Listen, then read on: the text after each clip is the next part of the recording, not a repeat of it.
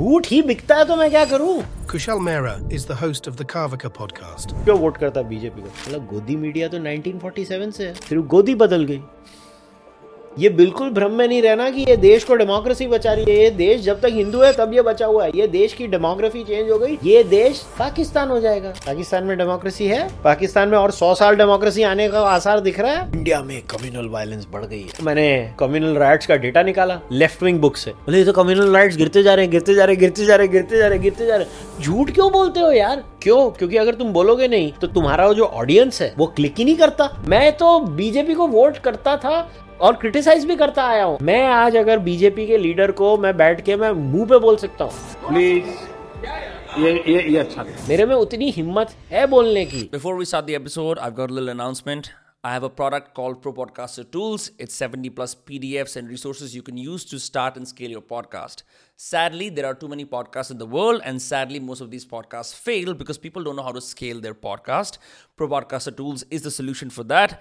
You have everything from outreach to monetization to growth to research to production to post-production, and also how to crack virality, the toughest of all, especially if you're on YouTube. You can use your podcast to gain leverage and enter rooms and be with people you would have no idea how successful you can get. If you have a podcast that does well, if you have a podcast that keeps scaling, you get to interact with the best in the game. You get to meet all the VIPs, you get to make friends with high net worth individuals, and all of those things convert into opportunities that make you money, grow your status, and overall increase your net fame. That is why Pro Podcaster Tools is my gift to the world.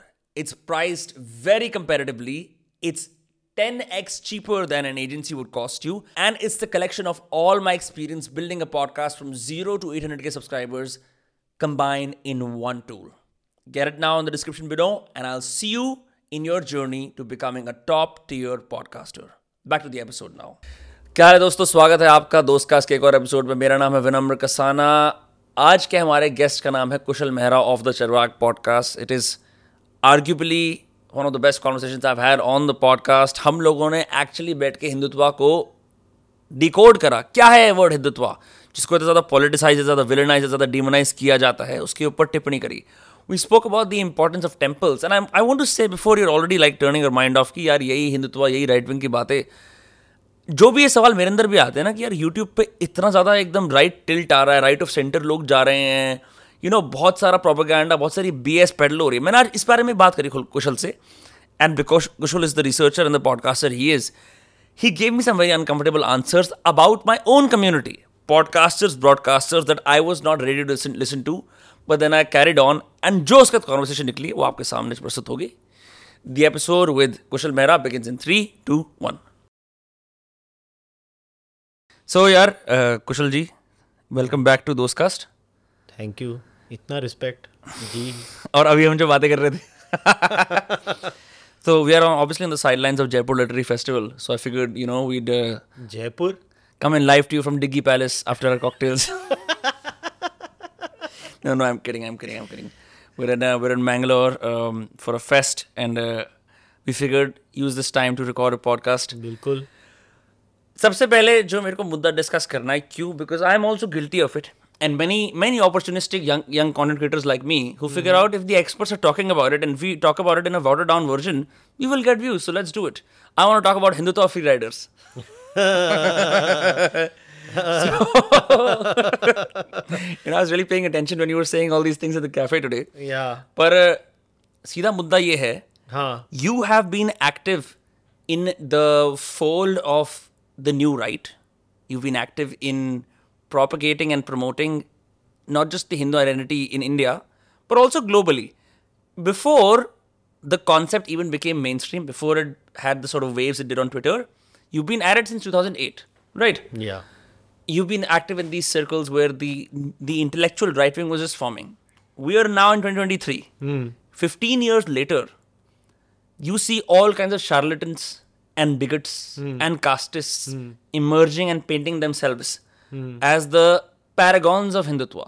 Yeah. As using Hindutva as their birthright to garner views. Yeah. इसका इतिहास क्या है, and how have they co-opted this term?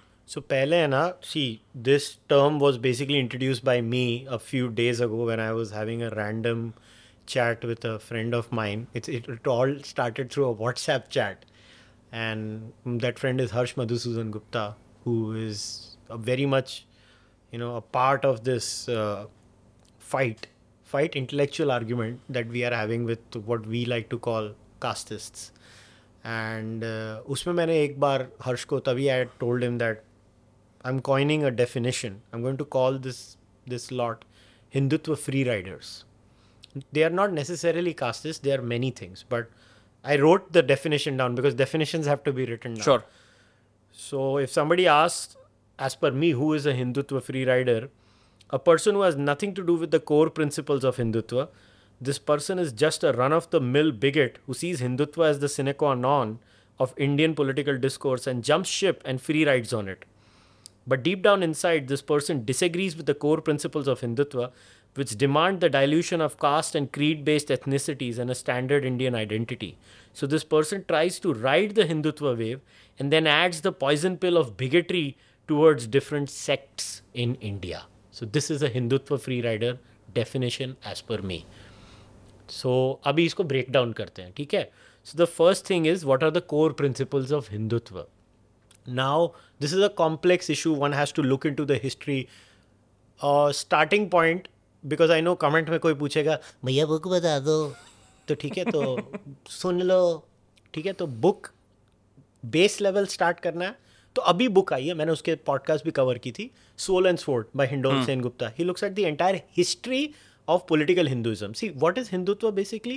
In many ways, it is political Hinduism. It is Hinduism that responds. So, Hinduism एक अपने spiritual realm में तो होता ही है.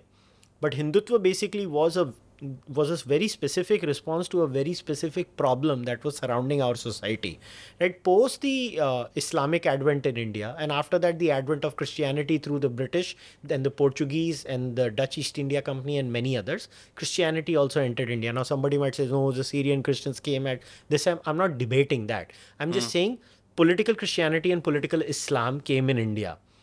Now whether they are good or bad is also not the question here. They came in India. With them, they brought certain ideas and ideologies. And monotheism works in a very different way when compared to, let's say, non-monotheistic faiths. Non-monotheistic faiths could be European paganism, or it could be what is in India, the dharmic pantheon, right? Why would you not call it polytheistic as opposed to non? Polytheistic एक है ना, मगर जैसे अभी अद्वैत वेदांत, it's not polytheistic. Advaita Vedanta is monistic. Monism. Then there is pantheism in India. There is panentheism in India. Hinduism is not just polytheistic. It is many things and polytheism. So what Hindutva did was, there was a certain reality around it. There were, for the first time in its life, a Hindu faced predatory proselytization. By predatory proselytization means people and faiths at an idea level who believe that just because you don't believe in their God or their deity, they're going to hell. They are the heathen. They are the infidel. They are the kafir. For the first time, they were introduced to a very different ideology. See, right from the Rig Veda onwards, there are tribal conflicts in the Rig Veda, but they don't hate each other's gods. Whether it's Rig Veda Mandala 6, Mandala 7, Mandala 3, right till the end of the Rig Veda Mandala 10, the gods are combined together. There might be hierarchies, right? A Vaishnavite might think my Vaishnavite God is good, but they will not say the Shaivite God is bad. They don't go up in arms. Yeah, they don't do that. So the non-monotheistic way was always incorporating gods, right? Now, for the first time comes this ideology that says, hang on, no, your God is false. You're going to hell. We need to do something about it. So the Christian way was, I need to save you. The Islamic way was dawat. That's the first thing. And then obviously both Christianity and Islam also had a muscular way, right? The Inquisitions happened, the Crusade. The Papal Army. The Papal Bull release, the fatwas in Islam, and the record of Ghazni, Guri, many other, even the Mughals later on. And these are all recorded historical facts written by Mughal court historians. It's not like I'm making this up. Their court historians said all these things. So if that is the scenario, the landscape of society changes. Now for that, Hindu society, dealt with its old way, whether it was the Bhakti movement or many other ways, and Kabir Panthis, Nanak Panthis, and many were there. But eventually came a time where the political landscape changed. Now the Treaty of Versailles happened, and then you have the concept of nation states. From nation states, then West has enlightenment, and they have these secular church separation, and then you have Protestant revolution, and many things happen in the West, and then they end up conquering the world, and their realities are imposed on us, and now you have to deal with them. And this is where political Hinduism comes as a response to deal with what's happening around you. It's not good enough to say वो ऐसे है मैं नहीं करूँगा, मुझे कुछ तो अपने आप को change करना पड़ेगा. So this is where Hindutva comes historically as a response to them. So what are the core principles of Hindutva? That is a very hotly debated topic, because key figures in Hindutva, whether we talk about, now there is a debate whether Swami Vivekananda was Hindutva or not. I think he was part of the Hindutva movement, even if he did not explicitly say so. And even Hindol thinks they are. Whether Swami Vivekananda, Dayanand Saraswati, Bal Gangadhar Tilak. But is Hindutva applied retrospectively on historical figures, or did they, for example, was Swami Vivekananda aware of the term? Well, the term Hindutva is right at the time of Dayanand Saraswati. That's what Hindol has shown in his book. So these things existed. Like, Bankim and many other Chandranath Basu after that. And then obviously the most robust answer for Hindutva came from Savarkar. But Savarkar built on the ideologies of people before him. And today its latest exponent in the absolute political realm is maybe the BJP, and in the social realm is the Rashtriya Swayamsevak Sangh, the RSS. So they have certain core principles, like, you have to put India before everything. It doesn't matter what panth you belong to. You could be a Muslim panth, you could be a Vaishnav panth, you could be my panth, which is Charvak, it could be any panth. Desh Sarva Pratham, right? Country first. Then we will figure the rest out. Then there are other principles in Hindutva. Sorry for sounding simplistic, but isn't the problem of country first solved by the word patriotism? You can just be more patriotic or nationalistic. Yes. And why would you need to have the label Hindutva specifically to help? Because in India we had a unique sectarianism, right? We were. See, people talk about diversity in the United States of America, but even they had American exceptionalism, right? Underneath the superset above the diversity of America is American exceptionalism. That America is unique. It has a unique history. Yeah. Similarly, in India, what binds us? We can't just say that you have to be good to the country. Why? Why should I be good to India? Nationalism and patriotism are just concepts. मतलब nationalism कोई natural नहीं है. हमने लकीर काट दी, ये मेरा देश है, तेरा देश है, तो अभी हम इसको प्रोटेक्ट करेंगे. अगर उसको conceptually break down करेंगे, there is no such thing as like मैं तो हमेशा बोलता हूँ, I'm not a nationalist or a patriot. I'm a civilizationalist. मेरी attachment to India is to the civilization. Why do I support the sovereignty of India is because to support this civilization, अभी ढांचा ये बन गया तो हमको support करना पड़ेगा. बाकी I'm a civilizationalist. I don't believe in the idea of nationalism or patriotism. वो ठीक है, उसकी ज़रूरत है करके कर रहे हैं. I'm just playing along the game. I am not that. So before you delineate Hindutva more, I want to ask you something. I've interviewed certain members of the left, and I've picked up through social listening via Twitter कि किस तरह से लोग हिंदुत्व को demonize करते. The term itself, I think it's too often it's misused. It's villainized.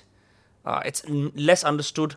It is what the left often uses to label a large sect of the right, of people who are just coming into their own as Hindus. तो उस sense में ये villainization कैसे आ रही है? क्या ये this is a definition problem, or is it because it's a convenience trauma and the left has used to sort of attack? It's a bit of both. It's a definition problem and a convenience trauma, and both. Because if the left calls Hindutva people castes, Hindutva is the biggest anti-caste movement of India. I don't think that's said enough in the national discourse, right? कहाँ से बोलोगे? आपने academia पूरा occupy कर लिया, तो आप बोलोगे किधर? Left ने पूरा academia occupy कर लिया. Indira Gandhi basically had cut a deal with the Marxists in the 70s, and since then it's pretty much a done deal, right? Yeah. So आपका curriculum उन्होंने occupy कर लिया.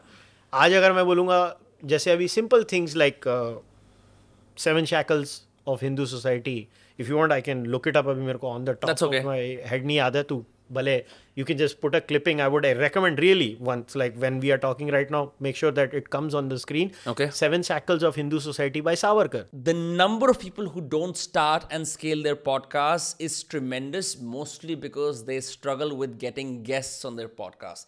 They think getting guests is some kind of a dubious scam where the elite somehow have access to the best in the world and the rest of us are supposed to deal with, मतलब हमारे को कोई opportunity नहीं मिलेगी. शायद जितने भी guests हैं वो behind closed doors elites के साथ exist करते हैं. We will never have access to them. I am here to tell you nothing could be further from the truth. आप 10 cold email भेजो, आपको एक का जवाब मिल जाएगा. आप 4 DM करो, आपको शायद एक का जवाब मिल जाएगा. I'm here to tell you nothing is further from the truth. You send 50 cold DMs, you get 2 responses. You send 18 emails, you get 1 response. The odds are always stacked in your favor. You add, आपके पास hard work already है, you add frameworks and templates on top of that and you're golden. In Pro Podcaster Tools, which is my gift to the world to make podcasting accessible to everyone, to make podcasting's rewards accessible to everyone in the country, you have these cold email templates that you can use to email influencer agencies, to email influencers, to email publishing agencies. Literally, you start your podcast in just a room or on a Zoom call, no need to spend any money. From there, you reverse engineer a way to get bigger guests on. It's not about blindly working and thinking कि यार यार. It's not about blindly 1000 bar rep करना, 1000 बार cold email भेजना. No, it's about being smart, it's about being strategic, it's about figuring out the hard work that I've already done. You know how many times I've failed at cold emails? You know how many times I've failed at getting guests? Even today, with all the stuff that I've built, all the leverage that I have, guests still say no to me. But because I've got these templates figured out, I am sending dozens of DMs every single day and getting guests on a conveyor belt in a factory. That is how easy it is. And now you can do that as well by getting Pro Podcaster Tools. It's priced so competitively so that you never feel like, oh my God, yeah, like a latest offering, I can never afford it. I want you all to take a glimpse of what it feels like to be on the other side, where fame, money, and network, they're all a consequence of simply being yourself and leveraging your genius to the best of your ability by starting your own podcast. आप लोग इसको लेके देखो, फिर मेरे से बात करना. Pro Podcaster Tools, link description में है. Go get it now. Stop wasting around, stop watching other people's content and stop seeing other people get famous using podcasts. Now is your time to attack, get in charge of your life and build your own media empire. Do nothing more than getting the product and then I'll see you all inside it, where we will help you go from 0 to 100 and help you start and scale your podcast like it's no one's business. Back to the episode. Has talked about it, मतलब रोटी बंदी, बेटी बंदी, वेदोक्त बंदी, स्पर्श बंदी. मैं just 4 उदाहरण के लिए दे रहा हूँ. वेदोक्त बंदी मतलब certain jatis or varnas of society are not allowed to study the Vedas. Interdining नहीं allowed. Temple entry नहीं allowed. Endogamy कि मतलब outside जाति शादी करना allowed नहीं. और भी ऐसी समुद्र बंदी, as in certain varnas or castes are not allowed to travel outside India. Savarkar ने ये तब 7 shackles of Hindu society के बारे में बात किया था. तो अगर कोई बोलेगा, the first accusation hurled against Hindutva is that they are casteist. Now a movement जिसका fundamental aim ही ये सब चीज़ों को ख़त्म करना है, तो वो casteist कहाँ से हो गई?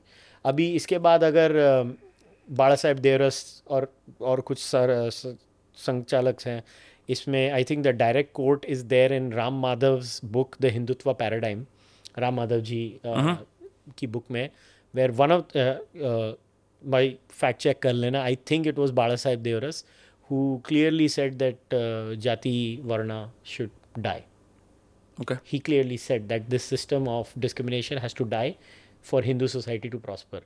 Then you have recently the current Sarsanghchalak of the Rashtriya Swayamsevak Sangh, Shiv Mohan Bhagat, he said जाति प्रथा का समय खत्म हो चुका है. So अगर एक ये movement anti caste नहीं है तो और क्या है? So that's the first accusation against them that is flawed. Now there are certain other accusations where what they do, while they are kind of true, is they will use Guru Golwalkar, one of the Sarsanghchalaks, and his quotes from a bunch of thoughts, right?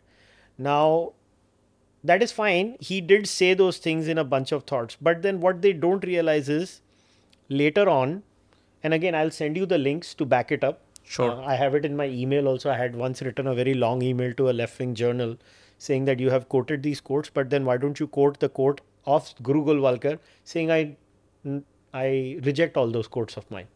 So मतलब आदमी बदल नहीं सकता.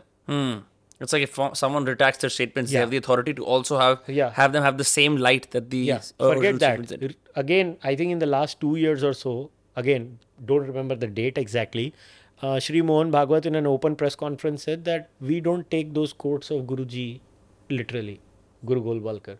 तो current सरसंघ के said मैं last सरसंघ चालक है उसके पहले वाले सरसंघ चालक के व्यूज को, because unlike see, the words of the RSS are not like the words of God in the Bible or the God in the Quran that they can't change. These are human beings, their thoughts change. So here I have clearly shown that these accusations against the Hindutva movement being upper caste is just blatantly false. Another point, if they were upper caste, right, if the Bharatiya Janata Party, look, you can vote for whosoever you want to. That's not my issue. आपको जिसको मत देना अपना दो. But there is a beautiful book written by Nalin Mehta called The New BJP. I've heard of it. Okay? He has done a analysis of how the BJP creates a representative model. Now, people don't like to read. The problem with this entire discourse is nobody reads.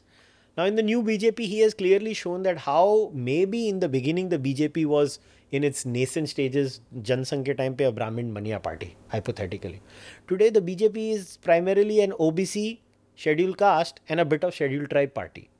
That's what it is. That's what Abhijit told me off camera. Yeah, so BJP is basically a SC/ST OBC party now. So what is Hindutva then? How is Hindutva what these people talk about? Now every other thing, the left only has this issue. The next accusation they can't hold that BJP is capitalist because bhai, किस angle से BJP capitalist है? BJP is just a welfarist party just like the Congress is. If I was to showcase the policies on economics of BJP और Congress, pretty much the ideology is the same. Another basic ideological framework of the Bharatiya Janata Party is Gandhian socialism according to their constitution. Gandhian socialism and एकात्म मानववाद, integral humanism. भाई मैंने तो integral humanism पढ़ा दीनदयाल उपाध्याय का.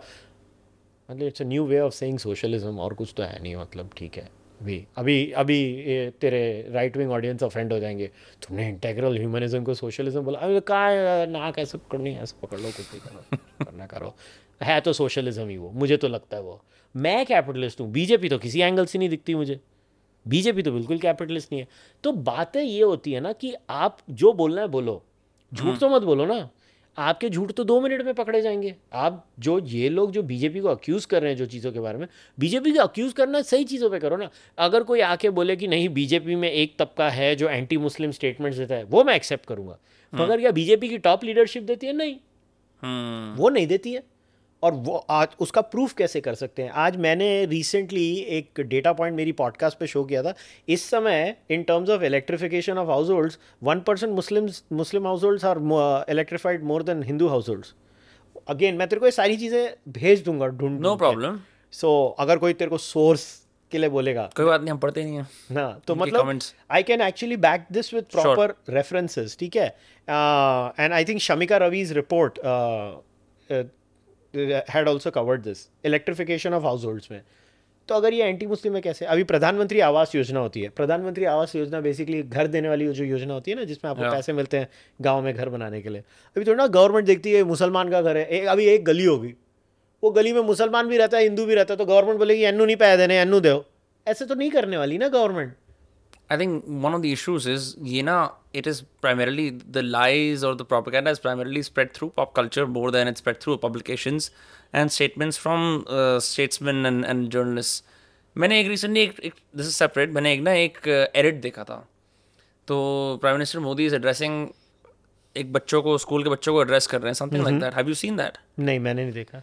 And this Muslim student stands up and he says, my name is so and so and so.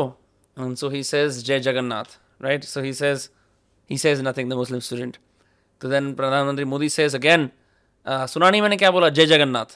And then what these editors have done is it's labeled as ki inko inki auqat dikha di.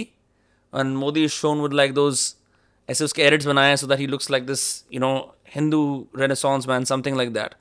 But I think इस तरह की चीजें भी हो रही हैं where like stray statements like this can be often misconstrued to show direct hate. What can you do about it? We live in the digital age where all kinds of crazy things are shared about. Even me. I mean, मैं तो कोई भी नहीं हूँ. I'm a nobody. He's the prime minister. You have to live with it. Now we are almost there with deep fakes. What are we going to do?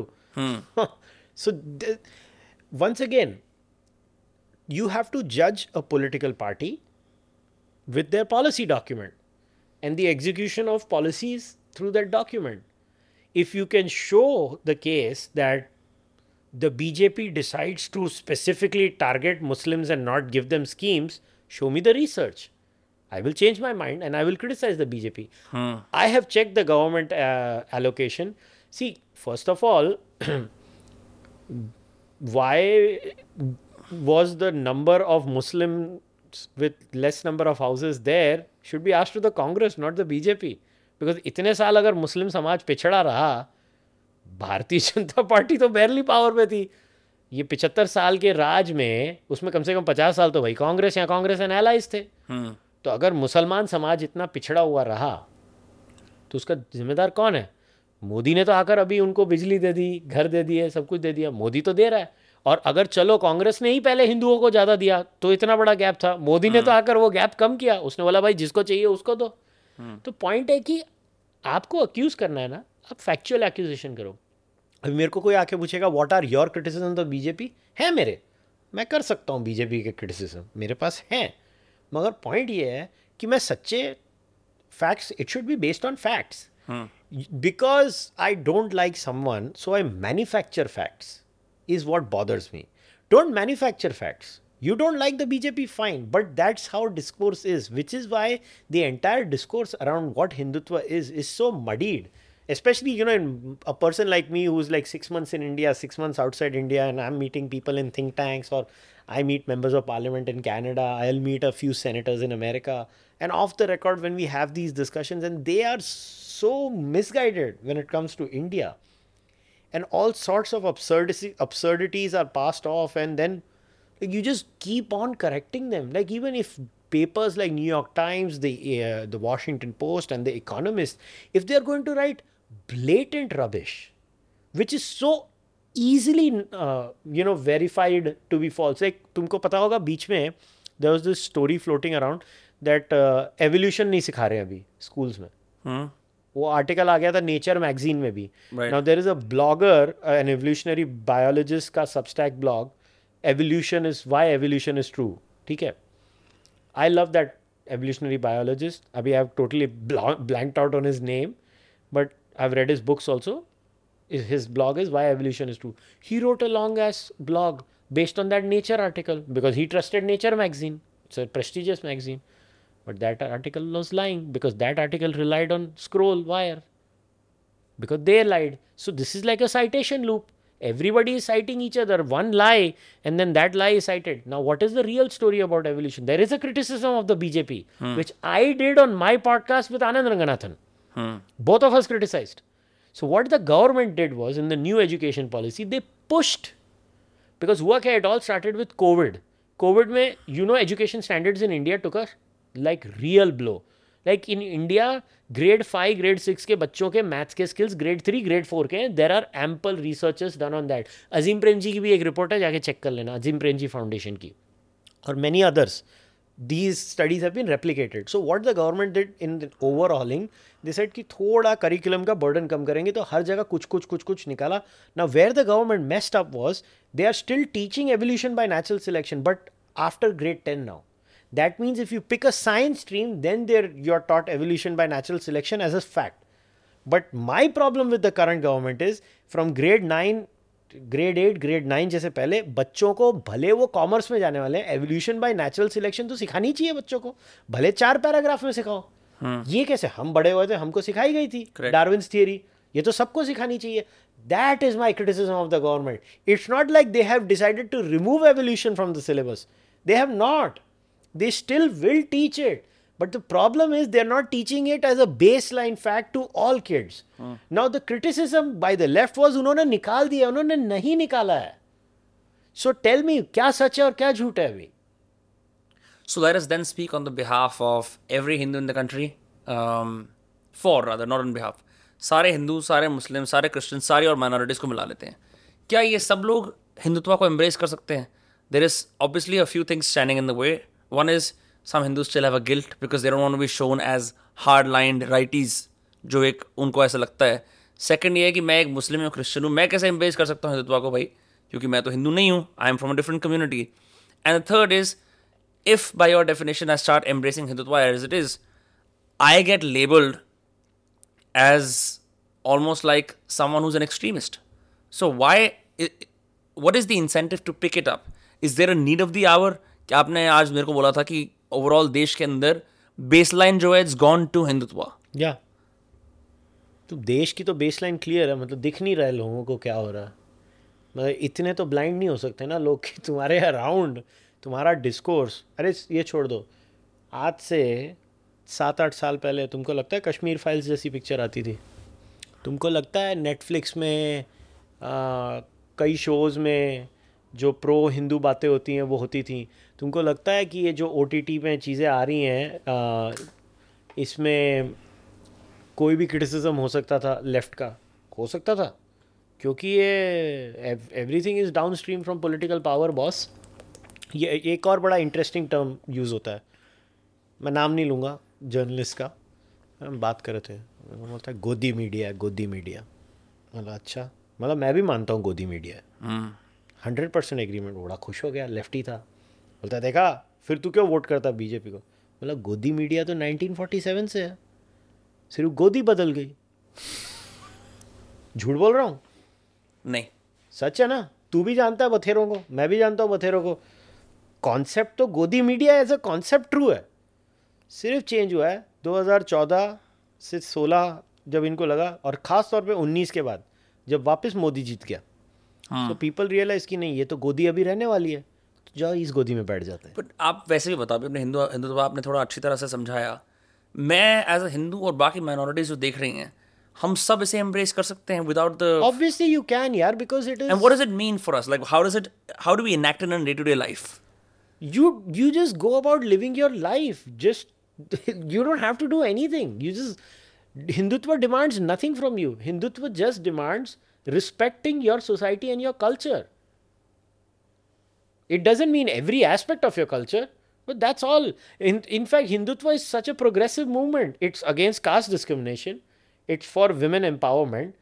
The only political party in India before this women's reservation passing in the parliament, which was the political party in India that gave 33% or 30% reservations to women in all positions in its political structure?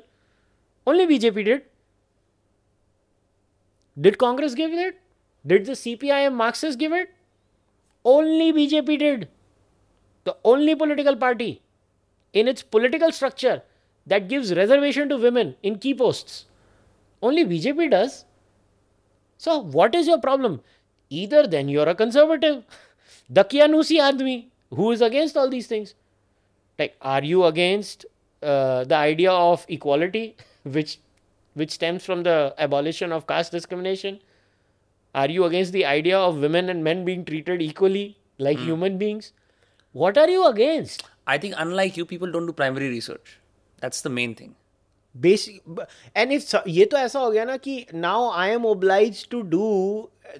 See, if you're only, first of all, the problem with most people that I see these days is they don't get out of their echo chambers.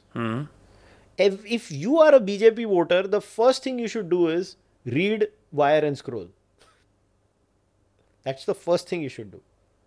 And if you are a left-wing voter, the first thing you should do is read Swarajya.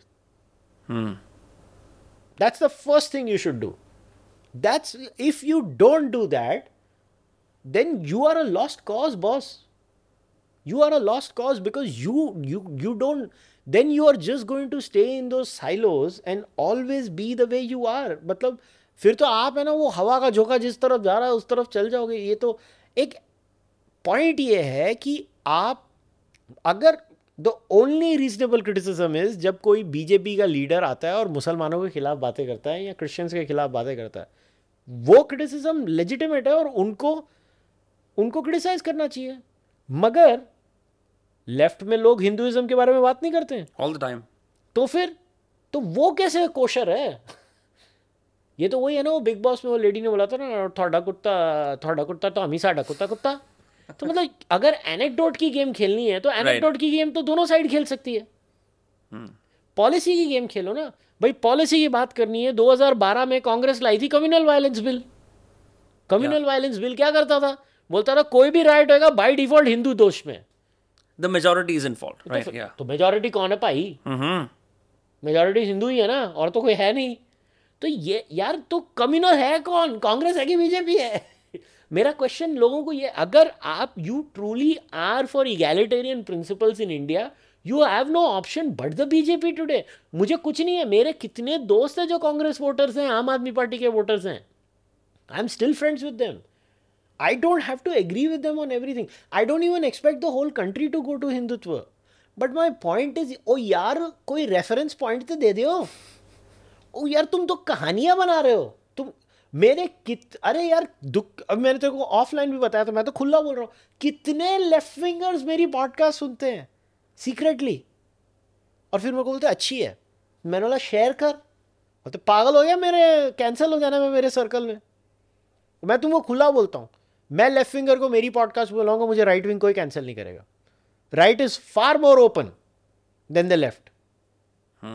Right आपको allow करेगा heterodoxy, right आपको allow, अरे मेरे जैसा आदमी जो खुला बोलता है आई वांट टू एनाइलेट जाति वरना, मेरे जैसा आदमी जो खुला बोलता है कास्टिज्म से घटिया चीज कोई है नहीं, मेरे जैसा आदमी जो खुला अपोज करता है चीजों को, मेरा ट्विटर जाके देख लो, मैं तो आग ही लगाए रखता हूं। उसके बाद भी मेरी रिस्पेक्ट राइट में थोड़ी ना कम होती है। वो ठीक है, लोग गालियां देने वाले देते हैं, मगर प्यार करने वाले कितने हैं? राइट विंग के अंदर, इंडिया के अंदर दो मैंने कॉन्सेप्ट, जब आपसे, अभिजीत से और 3-4 और आप सब नॉर्समैनों से मुलाकात हुई मेरी, तो मेरे को एक टर्म पता लगा, एक होता है ट्रैड और एक होता है रायता। हाँ I could never for the life of me understand what is the distinction between the two and why is the Indian right has such a strong fault line running in the middle of it. Trad basically है जातिवादी casteist, वो सीधा, हाँ वो open है, जातिवादी हैं। तो उनको जो लेफ्ट बोलता है ये अपर कास्ट ब्राह्मण हिंदुत्व है, वो वही है? वो हिंदुत्व है ही नहीं, वो हिंदुत्व फ्री राइडर है। अच्छा वो है हिंदुत्व फ्री राइडर। रायता है प्रोग्रेसिव्स, मॉडर्निस्ट, वो रिफॉर्मिस्ट। रायता क्या होता है? Basically people who are Hindus by choice, devout Hindus in my case. By choice that means that जैसे कुछ लोग जो मुस्लिम्स भी हैं वो भी हिंदुत्व की बात करते हैं, so they're called raita. Yes, they are not born a Hindu. तो क्या हो गया? मगर हिंदू बाय कल्चर है, तो रायता इंडिया की कल्चरल आइडेंटिटी हिंदू है। Raita is a Hindi word, आप लोग यूज करते हो इसको? यार ये ट्रैड्स ने वर्ड इन्वेंट किया था। अच्छा, रायता। तो मैं बोला अच्छा रायता तो टेस्टी है, बूंदी रायता, पाइनएप्पल रायता। आपने ट्रांसफॉर्मर्स देखी है? नहीं। वो पिक्चर होती है जिसमें सारे रोबोट्स होते हैं। हाँ, वो गाड़ी रोबोट बन जाती है, रोबोट गाड़ी है ना, ऑटोबॉट्स, डिसेप्टिकॉन्स, एक अच्छे होते हैं, बुरे होते हैं। हाँ, क्या है मतलब ये? Is there no like, there is no comparison. Anybody who believes in the birth-based caste system and who believes that just because they are born in a certain caste they are inferior are wrong. That's the only difference between Raita and Trads? Many other differences. Like what? I mean, I think but the primary difference is on the caste issue and उसके आगे हम जा नहीं पा रहे हैं। Second झगड़े तक अभी हम तो पहुंचे नहीं है, अभी तो इसमें ही झगड़ा कर रहे हैं। What else? Are they more is Raita more like willing to entertain other sides? Yeah. जैसे एक चीज होती है, there is always this idea of like taking us back to our civilizational past. For the life of me, I don't understand what it means. Like, what do you mean by going to the past and restoring our glory? उसका मतलब क्या होता है exactly? कुछ नहीं होता, ऐसे बोल देते रहते लोग, सिर्फ बोल देते हैं। बोलना होता है फील गुड के लिए। There is, because it's like saying कि हमारा civilizational past की glory कहाँ है? कितने साल पुरानी glory? कौन सी glory? नहीं, और कहाँ तक पीछे जाओगे? जैसे आनंद रंगनाथन हमेशा बोलता है ना, I am the ancestor of Lucy. What is that? First, तुम्हारा फर्स्ट जो लूसी है, जहाँ से अफ्रीका से तुम अगर चालू करोगे वहाँ से लेकर यहाँ तक, I am the ancestor of Lucy. तो तुम्हारी एंसेस्ट्री तुम कहाँ तक लेके जाना चाहते हो? वो it's just a convenient line, तुम 7,000-8,000 साल पे रोक देते हो। 70,000 साल पहले इधर फर्स्ट ह्यूमंस आए थे ना, तो वो तुम्हारा एंसेस्टर कहाँ है? वो नहीं है तुम्हारा एंसेस्टर। ये सब इमेजिनरी लाइंस हमने क्रिएट की हुई है। ये मतलब at the end of the day how far do you want it to go, उसके ऊपर डिपेंड करता है। It's all about that. Point ये है कि raita is open to ideas from even non Hindu cultures. Really? Yes. So अगर आज western culture में कुछ अच्छा आइडिया आएगा तो उसमें प्रॉब्लम क्या है? अगर वेस्ट तुमको कोई अच्छी चीज़ सिखा रहा है तुमको नहीं लेनी चाहिए? लेनी चाहिए ना। कल को अरब कल्चर तुमको कोई अच्छी चीज़ सिखाएगा, लेनी नहीं चाहिए? लेनी चाहिए ना। तो रायता बोलता है भाई सबसे लो, रायता वही है ना। रायता का फंक्शन क्या है? सबको बनाओ और खा लो, ये रायता है। ट्रैड बोलता है नहीं मेरे एंसेस्टर्स के पास सारे आंसर थे। अच्छा, तो फिर तेरी किताबों में डायनासोर क्यों नहीं बताया? कोई भी तेरी रिलीजियस बुक में डायनासोर नहीं है। अगर सब कुछ पता था तो क्यों नहीं बताया? When we were sitting in the cafe this afternoon, you said कि India is hanging on not by its democracy, but by lots of small temples. Yes, dharma. And multiple reasons why I was surprised. Number one, you spoke about the privatization of temples. या Number second, this is coming from a charvak, right? या And number three, one would even like go to say, जब आप बाहर के press की journalist की report पढ़ते हो, मैं इनफैक्ट कल परसों ही नरेंद्र मोदी का वो देख रहा था विकीपीडिया। आई नो कि वो अच्छी वो सोर्स नहीं है, I was just looking at it कि he says उनके राज के अंदर डेमोक्रेटिक बैकस्लाइडिंग हुई है, उनके राज के अंदर प्रेस फ्रीडम्स कम हुए हैं, और ये बहुत सारे लोग ये बात करते हैं। सो वन कुड से कि यार हमारी need of the hour is actually better democracy, not the preservation of temples, even though they are very important to civilization legacy of being a Hindu. But you said कि it is actually these small temples, छोटे छोटे कस्बों में, जिलों में, जिन्होंने हमारे को जोड़ के रखा हुआ, नहीं तो हम भी टूट जाते। बिल्कुल। सो पहले ये प्रेस फ्रीडम इंडेक्स, इसके ऊपर मैंने और अभिजीत ने एक डिटेल्ड पॉडकास्ट की थी। हमने अपने आप को उस टॉर्चर में से गुजारने का वो पूरा प्रोसेस किया था। हमने वो विश पिया तुम्हारे लिए, हमने उनके पूरे क्वेश्चन पढ़े, टॉर्चर हुए मैं और अभिजीत, और हमने दिखाया कि कैसे फोनी फेक मेथोडोलॉजी है ये जो जजमेंट्स आती हैं। दूसरा, इसका ये मतलब नहीं है कि India is a paradise for the press. नहीं है इंडिया पैराडाइज, मगर इंडिया कभी भी पैराडाइज नहीं था। इंडिया इसके पहले भी नहीं था, कांग्रेस के अंडर भी नहीं है, अभी भी ममता बनर्जी के अंडर भी नहीं है, टीएमसी के अंडर भी नहीं है, किसी के अंडर भी नहीं है, बीजेपी के अंडर भी नहीं है। वो हो कहाँ था कहाँ? वो पैराडाइज कौन से पैराडाइज की तुम बात कर रहे हो? मैंने बोला ना, गोदी, ये भी वही है, गोदी मीडिया जैसा है। गोदी बदल गई है और कुछ नहीं है। पहले भी हम फोस थे, अभी भी हम फोस हैं। हमारा वो तो इंडिया का फंडामेंटल प्रॉब्लम है कि इंडिया में फ्री स्पीच ही नहीं है। तो करोगे क्या? हम पाकिस्तान नहीं है, मगर ये तो वही स्टैंडर्ड हुआ ना कि मेरे को ऑस्ट्रेलियन की क्रिकेट टीम बनना नहीं, मैं तो जिम्बाब्वे से कंपेयर करूंगा अपने आप को। कोई कंपैरिजन हुआ? तुम पाकिस्तान से अपने आप को कंपेयर कर रहे हो, तुमको शर्म नहीं आती? ये वो है, हम लोग अपने आप को, हम क्या करते हैं, हम पाकिस्तान का स्ट्रॉ मैन आर्ग्यूमेंट क्रिएट करते हैं। पाकिस्तान से तो हम अच्छे हैं। वो यार पाकिस्तान से तो मतलब बांग्लादेश भी अच्छा होगा। तो मतलब तुम्हारा कंपैरिजन क्या है? तुम्हारा स्टैंडर्ड ही ऐसा है, तुम्हारा स्टैंडर्ड ही जिम्बाब्वे की क्रिकेट टीम है। तो वो भी तुम साइड कर दो, ये इशू नहीं है। अब बात आती है कल्चर की। देखो इंडियंस ने डेमोक्रेसी क्यों अडॉप्ट की? एमजे अकबर, एक मुस्लिम इंडियन है, उसने कहा था कि India is a democracy because India is majority Hindu. ये एमजे अकबर ने कहा था, ये चेक कर लियो। उसकी रीजन है क्योंकि एट अ फंडामेंटल लेवल ना, Hinduism is a plural faith, it's not exclusive faith. तो क्या होता है, एक प्लूरल सोसाइटी होती है ना, उसको डेमोक्रेसी को अडॉप्ट करने को ईजी पड़ता है। और फिर एक बार रिसर्च है सोशल साइंस में कि एक बार आप डेमोक्रेसी हो जाते हो ना, फिर आपको बैकस्लाइड करना थोड़ा मुश्किल होता है। पाकिस्तान कभी हुई ही नहीं। उन्हें स्टार्टिंग तो देख, हमने आज़ाद हुए, हम 47 में अलग अलग हो गए, हमारा बंटवारा हो गया। हमने हमारी कॉन्स्टिट्यूशन बना के करके फटाक से 51-52 में काम तमाम कर दिया। उनकी 1950s हो गई, 60s हो गई, उनके चलते गए, उनकी हुई ही नहीं। और वो आज भी देख ले क्या है, बहुत ही अनस्टेबल कंट्री है ना। अब मानो या ना मानो, अब मैं बहुत कंट्रोवर्शियल बात करने वाला हूँ। डिफरेंस क्या है हमारे में? एक ही है, और तो कुछ नहीं है। जेनेटिकली तो हम एक ही हैं, हम मिमेटिकली अलग हैं। हम मेजॉरिटी हिंदू हैं, वो मेजॉरिटी इस्लामिक है। और फंडामेंटली हिंदुइज्म और डेमोक्रेसी मेल खाते हैं। डेमोक्रेसी को चाहिए डाइवर्सिटी, डेमोक्रेसी को चाहिए एक्सेप्टेंस। हिंदुइज्म का कोर क्या है? एकम सत विप्रा बहुधा वदंती, the truth is one, the wise people find it through many ways. Monotheism की प्रॉब्लम है ये, मैं सिर्फ इस्लाम की बात नहीं कर रहा हूँ, मोनोथीइज्म में ये प्रॉब्लम है। इसका मतलब नहीं है कि इंडिया में मोनोथीइज्म नहीं होना चाहिए, करो प्रैक्टिस, मगर पॉइंट ये है कि ये चीज़ें मैटर करती हैं। अमेरिका ने कैसे कर लिया फिर? अमेरिका के अंदर तो सेक्युलरिज्म ले आए, चर्च एंड स्टेट सेपरेट हो गई, ब्रूटली हुई।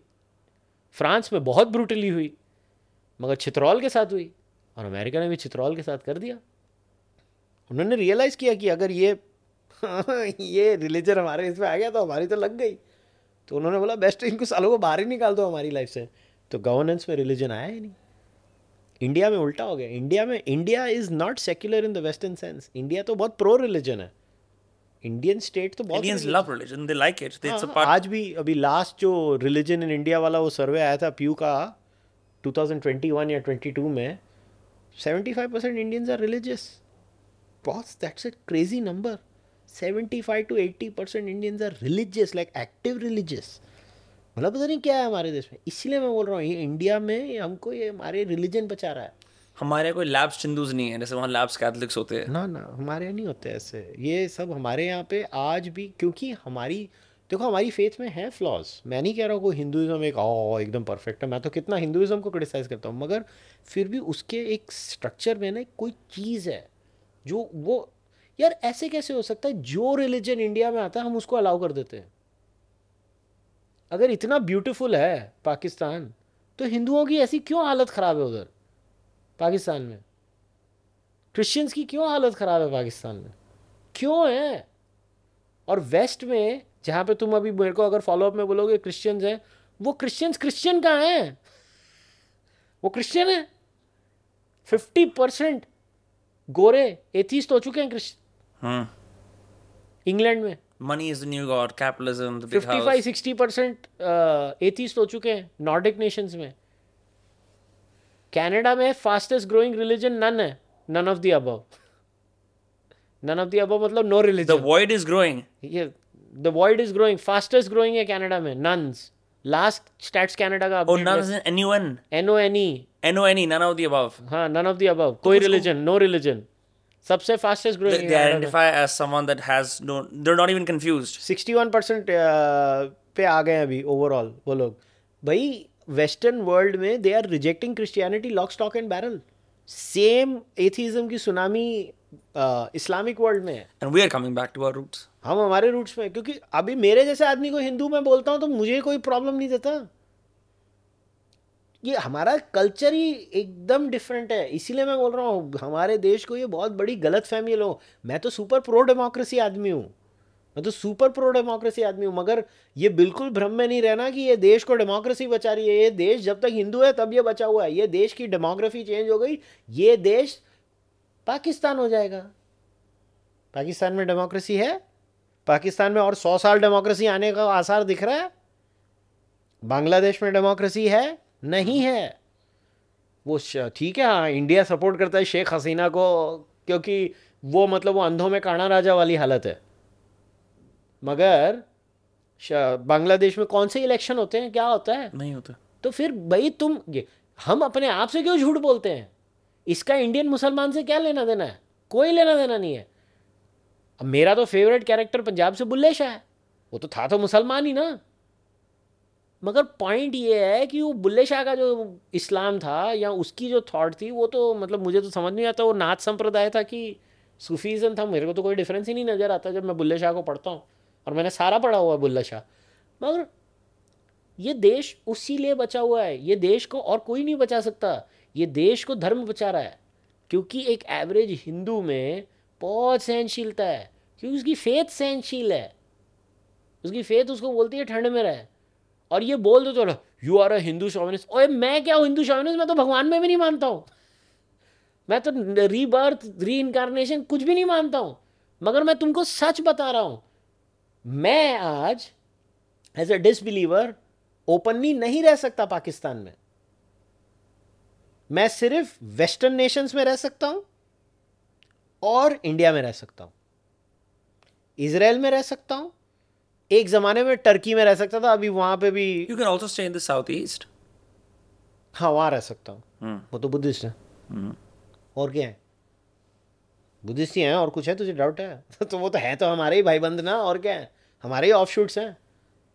तो फिर आप कितनी नेशंस हैं, मेरी बुक में मैं ये बताने वाला हूँ, कितनी नेशंस में आज भी एथियस्ट होना इज पनिशेबल। सारी की सारी 90% प्लस इस्लामिक है और बाकी की क्रिश्चियन है। भाई हम अपने आप को झूठ क्यों बोल रहे हैं? Monotheism in its aplomb is bad news. We're just lucky they don't take it seriously. Why does it still continue to grow the way it does then? Because it's proselytizing. It's not growing. I mean, Christianity कौन सी grow रही है? Do we not have a mechanism for proselytizing ourselves? हाँ है, Hinduism अभी इसीलिए तो हिंदुत्व यही तो था। हिंदुत्व ने बोला कि भाई ठीक है हम भी कन्वर्ट करेंगे, ये तो मार्केट में नया आ गया प्रोडक्ट। वो बोलता है मेरा साबुन अच्छा है, तो बोलता है अरे यार मेरा साबुन तो पहले ऐसे ही लोग आके दुकान से खरीदते थे, अब ये आ रहा है गली गली जा रहा है अपना साबुन बेच रहा है, तो मैं भी अपना साबुन निकलूंगा बेचने को भी। So it's a response. हमने स्टार्ट बाद इससे करी थी ना, it was a response to the political expansion of other religions. तो और क्या करोगे, मतलब दूसरा आदमी बोलेगा नहीं मेरा साबुन तो मैं बेचते रहूंगा, और मैं बोलूंगा नहीं मेरा साबुन इतना मस्त है मेरे को बेचने की जरूरत ही नहीं है। भाई कोई नहीं खरीदेगा तेरा साबुन, तेरे को जाके बेचना पड़ेगा अपना साबुन। कैसे, how do you proselytize? Because like in other religions the conversion happens in a very physical. तो आए समाज करता है ना, हवन कर देता है तुम्हारे को, और फिर लास्ट में कोई जिसको जनेऊ पहना देता है, तुम्हारे ऊपर गंगा जल छिड़क देता है या कुछ कर देता है। अच्छा, तुम्हारी शुद्धि हो गया खत्म यार, जिसको जो करना है करे। मेरे को तो ये सब देखो, मेरे लिए एज ए डिसबिलीवर मेरे को तो सारे कॉमेडी लगते हैं। तो मेरे को तो सारा, उसने कलमा पढ़ लिया ला इलाहा इल्लल्लाह मोहम्मद रसूलुल्लाह, टेक्निकली अभी मैं मुसलमान हो गया, टेक्निकली एज पर इस्लाम में मुसलमान हो गया। वो अलग बात है मैं नहीं हूँ, मगर ठीक है अभी वो बोलता नहीं तू है, तुझे पता नहीं है तू है। ये ऐसा है, इट्स ऑल। इसके लिए ये जो हिंदुत्व मूवमेंट है ना, शायद अगर इंडिया में पॉलिटिकल इस्लाम और पॉलिटिकल क्रिश्चियनिटी नहीं आते तो शायद हिंदुत्व इतना पावरफुल भी नहीं होता। Do you know who Prophet Bajender is?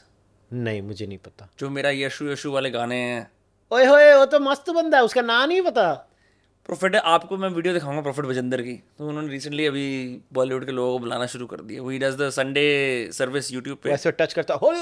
हाँ, तो what I found very interesting is that you know he has co-opted Punjabi, because is Punjabi no, so he does Christianity बहुत फैल रही है, एक्सोर्सिज्म्स और क्या कहते हैं, क्या बोलते हैं उनको, what do you call it when you heal someone in Christianity, what do you call it? Like पता नहीं, मुझे तो सिर्फ वो साले वीडियो और साउथ इंडिया वाले बड़े देखे मैंने। पंजाब का वो बड़े कुछ भी हो ऐसे चल नहीं सकता है, फिर उसको ऐसे हाथ लगाता है, खड़े हो जाते हैं। बड़े एंटरटेनिंग वीडियोस हैं वो। Yeah. So I remember watching and I was like, this is a very open proselytization of miracles happening. Does Hinduism not feel the need to do the same? मतलब हमारे अपने वर्जन होंगे, करते होंगे लोग, करने वाले करते हैं। और how does it still explain the fact, आपने बोला कि मंदिरों की वजह से ही बचा हुआ है, कि जब तक लोग मंदिरों में अपना फेथ प्रैक्टिस करने जाते रहेंगे तब तक कि हमारी सिविलाइजेशन लेगेसी कायम रहेगी। आप ये कह रहे हो? मंदिर और अभी ये न्यू एज बाबाइज्म जिसको मैं बोलता हूँ, जो बड़े बड़े ये ऑर्गेनाइज्ड सेक्ट्स हैं, जैसे Jaggi Vasudev urban audience sensibilities को ट्रीट कर रहे हैं, केटर कर रहे हैं, आर्ट ऑफ लिविंग केटर कर रही है। क्योंकि देखो ये अभी अर्बन एनिमल्स हैं, ये लोग टेक में काम करते हैं, इनको थोड़ा सोफिस्टिकेटेड चाहिए, उनको वो मार्केट है थोड़ा। फिर मंदिर में थोड़े नॉट सो सोफिस्टिकेटेड मेरे जैसे लोग होते हैं, उनके लिए है। हर आदमी का मार्केट है, मार्केट में सबको चूरन चाहिए, तो चूरन अलग अलग किस्म के बेचे जा रहे हैं। मगर मंदिर एट इट्स कोर क्या होता है, क्योंकि आज भी इंडिया में, क्योंकि हम डिसेंट्रलाइज फेथ है ना, तो आंसर भी डिसेंट्रलाइज ही होगा। तो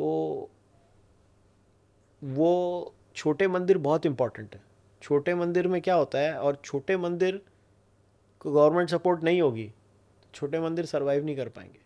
दान पात्रों में पैसे लोग है ही नहीं, हुंडी कलेक्शन नहीं होती ना इतनी, छोटे मंदिर में कम लोग जाते हैं सस्टेनेबल। और मंदिर सिर्फ वो मंदिर के बिल्डिंग नहीं होती और मूर्ति नहीं होती, मंदिर का इंफ्रास्ट्रक्चर होता है पूरा। मंदिर की अप्रोच रोड, उसके इर्द गिर्द का इंफ्रास्ट्रक्चर, वो मंदिर की वो जो कलेक्शन है ना, और वो जो छोटी सी कम्युनिटी उसको सस्टेन नहीं कर पाती है। इकोनॉमिक्स मैटर करते हैं, इन्फ्लेशन होती है, सब बहुत सी चीज़ें होती हैं. इसीलिए मैं हमेशा कहता हूँ कि ये जो I am pro temple freedom but with a caveat. The freedom should be to and from, to remain in the government and from the government. So if you are a big temple and you have lots of inputs coming in, you should get out of the government and you should take care of your own thing. But if you are a small temple, you should think, because I've seen it with my own eyes how the government can be a great asset for small temples, which is why we are not like Islam and Christianity. They are very congregational. It's not that we are not congregational, but we are congregational in a very different way. We are congregational in our own way, which is why big temples will survive. अभी देखो Ganpati festival कहाँ से चालू हुआ, कहाँ पहुँच गया अभी. It's become a huge thing in India. अभी मैं तो अभी सुनता नहीं था, दिल्ली में भी अभी लोग गणपति बनाते हैं भाई. ये दिल्ली में कब से गणपति बनाने शुरू होना शुरू हो गया उनको. पॉइंट है कि कर रहे हैं ना, तो फेथ तो फैल रही है ना. सिमिलरली मैंने कभी यार, मैं बॉम्बे में नहीं देखता था लोग वो दुर्गा पूजा करते थे इधर. वो दुर्गा पूजा शुरू हो गई है, बंगालियों की दुर्गा पूजा यहाँ पे कब से हो गई भाई. एक हाँ, जहाँ बंगाली रहते थे वहाँ होती थी. अभी तो हर जगह जाता हूँ मैं, वहाँ पे मेरे को दुर्गा पूजा दिखती है. डांडिया पहले सिर्फ गुजराती खेलते थे, अभी हर आदमी डांडिया खेलता है यार. तो ये क्या हुआ है कि कुछ चीज़ें होती हैं ना वो पॉप कल्चर में कूल हो जाती हैं, फेथ से रिलेटेड हो तो वो कूल हो गए. गणपति कूल हो गई, डांडिया कूल हो गया, दुर्गा पूजा कूल हो गई. मगर समाज शहरों के बाहर भी है ना. अगर 47% इंडिया अर्बन है तो 53% इंडिया सेमी अर्बन और रूरल भी है ना. करेक्ट. तो वो फिर भी ज़्यादा ही है ना इंडिया. तो उसके लिए छोटे मंदिर चाहिए ना. तो उनको ख़त्म कर दोगे तो चलेगा कैसे. इसीलिए तो स्टेट सपोर्ट चाहिए उनको. तो तुमको प्रॉब्लम क्या है स्टेट से. स्टेट को उनको करने दो ना. तुम्हारे बड़े मंदिर सेपरेट कर लो ना, तुम्हारे बड़े मंदिर अलग कर लो ना. Have you proposed this to someone in the government? हाँ, बोला हुआ है. देखिए गवर्नमेंट को जो करना होगा करेगी. मतलब मैंने पहली बार सोचा ऐसा कि इट इज़ लाइक, अगर आप जैसे हमें पता होता है हम कहीं जाते हैं, मैं कभी कहीं जाता हूँ, I search temples near me, you know, like sometimes you just want to go visit a temple, irrespective आप कैसे प्रैक्टिस करते हो, क्या करते हो. It's always nice to find छोटे छोटे लोकेलिटी के अंदर. कई बार गोल चक्कर के अंदर एक छोटा सा मंदिर होता है, कई बार इतनी सी एक पेड़ के पास कुटिया सी लगा रखी होती है, वही टेम्पल होता है. वही strength. And that becomes like a significant for that community, urban pilgrimage spot. या फॉर दैट कम्युनिटी. इसीलिए मैं बोल रहा हूँ धर्मा हमारा जो है उसको छोटे मंदिर बचा रहे हैं. बड़े मंदिर का भी रोल है मगर छोटे मंदिर बचाते हैं. छोटे मंदिर आपको रोज़ देते हैं, बड़े मंदिर आप रोज़ नहीं जा सकते. अगर आप उस विसिनिटी में रहते हो तो अलग बात है. It's remarkable how you can see this beauty as a complete atheist. तो अच्छी चीज़ को अच्छा बोलेंगे, गलत चीज़ को गलत बोलेंगे. नहीं, यूजुअली ऐसा भी होता है ना. आई नो आपका चरवा का डिफरेंट तरह का एथियज्म होता है, लेकिन यूजुअली लोग ना बड़ा रिपल्स हो जाते हैं इन चीज़ों से कि मैं तो नहीं होता. if I'm rejecting God, I reject everything that has to do with the daily functioning of proposing or praying to that God. मेरे को तो आज भी मज़ा आता है. मैं वंस इन अ वाइल मेरा मन करता है मैं तो जाके इस्कॉन के मंदिर में चल जाता हूँ. मेरे को तो आज भी मज़ा आता है. I don't agree with anything this say. I love the temple. I just love the way they do the aarti and everything. I love it. I enjoy it. मैं तो आज भी मेरे को वो भजन सुनता हूँ, मैं तो सुनूंगा. I'm going to ask a simplistic question, but because this is something, because you're so publicly, vocally atheist, जैसे कि बहुत सारे लोगों के पास फेथ होता है, रिलीजन होता है अपनी वैल्यूज डिराइव करने के लिए. तो आप अपने वैल्यूज और आपकी goodness of your nature, and you are in a lot of ways in my private life interacting with you, your character shines through far more than some भक्ts that I know. That's not to paint them in a bad light, but I'm always wondering where someone like you borrows their morality from, the concept of good and evil, because you don't clearly get it from religion like other people do. Actually, I do get it from the same place where all of you get it from the society. In fact, नहीं, but because you became an atheist, you must have also rejected stories after a certain point कि मैं ये mythological कहानी नहीं बनूंगा, पढ़ूंगा, क्योंकि अब मेरे को पता है कि मेरी अपकमिंग बुक का एक पूरा एक चैप्टर है Where does morality come from. इसके मैं पूरा विस्तार में समझाने वाला हूँ मोरालिटी के ऊपर कि मेरी मॉरल फाइबर कहाँ से आती है. मेरे मॉरल फाइबर के बहुत सारे अंश रिलीजन से आते हैं, कुछ अंश सेक्युलर फेथ स्कूल से आते हैं, कुछ ग्रीक फिलॉसफी से आते हैं, कुछ क्रिश्चियनिटी से आते हैं, कुछ इस्लाम से आते हैं, कुछ स्टोइसिज्म से आते हैं. अलग अलग जगहों से अलग अलग चीज़ें आती हैं. वो क्या सोक्रेटिस ने कहा था, unexamined life is a boring life. And an unexamined life is not worth living. Yeah. Something like that. Yeah. तो आप अगर मैं ये लोगों को एक बहुत बड़ा मिसकंसेप्शन है जो people who lose faith in a deity or a divine entity, they think they start hating it. ये भी इसीलिए तो मेरी बुक का टाइटल होने वाला है नास्तिक, why I am not an atheist. I reject the tag atheist. I don't want to be clubbed with those atheists because I don't know, पता नहीं उनको सालों को क्या गुस्सा है. मुझे तो गुस्सा नहीं है कोई लाइफ में, क्योंकि मेरी फेथ ने मेरे साथ कुछ गलत ही नहीं किया, तो मैं क्यों ऐसा ही पीछे पड़ जाऊँ उसके. मैं तो मेरे को छोड़ दो अकेला, उन्होंने छोड़ दिया अकेला, तो मेरा काम हो गया. ये उनमें गुस्सा है. वो क्रिश्चियन बैकग्राउंड वाले एथीस्ट बोले और मुस्लिम बैकग्राउंड वाले एथीस्ट बोले, वो शुदाई पड़े हुए हैं, पता नहीं उनको क्या प्रॉब्लम है. वो करेंगे अपना, उनको करना है. मेरे तो लाइफ में मेरी तो मोरालिटी भगवत गीता से भी आती है, महावीर से भी आती है, बुद्ध से भी आती है, मैंने बोला थॉमस पेन से भी आती है, क्रिस्टोफर हिचन्स से भी आती है, रिचर्ड डॉकिंस से भी आती है, सबसे आती है. ऐसा मुझे तो ऐसा कोई इंसान नहीं मिला जिसकी मल्टीफैसेटेड मोरालिटी नहीं होती है. That's true. किसी की भी नहीं होती है, तो मतलब मैंने कौन सा बड़ा नया झंडे गाड़ लिए. No, it's something I always wonder because आप लोग ना publicly अपने आप को बोलते हैं, and then when I ask them this question, they're not able to sort of give a definite answer. But what you said makes sense. Is that actually it doesn't matter if you're a religionist or an atheist, you still borrow your reality from your lived experience and the stories you read, as opposed to blindly, polarizingly from the thing that you identify as. मेरी book आएगी, सब खरीदना. Why did Ambedkar leave Hinduism? Because he found it repulsive at the end of his life, and it was just a thing. I think he had decided, I can't stay in this faith system. I don't blame him and the lived experiences he had. It's just something he had decided, that I'm going to leave Hinduism, and he had explained it in very detail. I can't. He has written it. Why he was very clear. I have to leave this faith, and he became a Buddhist, and even his Buddhism was not really Buddhist. Can we talk more about that?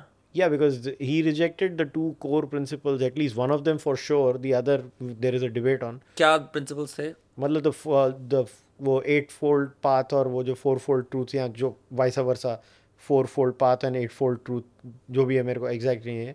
सो वो तो जो उनका Buddhism है अम्बेडकराइट्स का, जो अम्बेडकर का new Buddhism है, उसमें तो ये सब है ही नहीं. जो कोर प्रिंसिपल्स है बुद्धिज़्म के स्पिरिचुअल लेवल पे, वो तो उन्होंने फॉलो नहीं किया.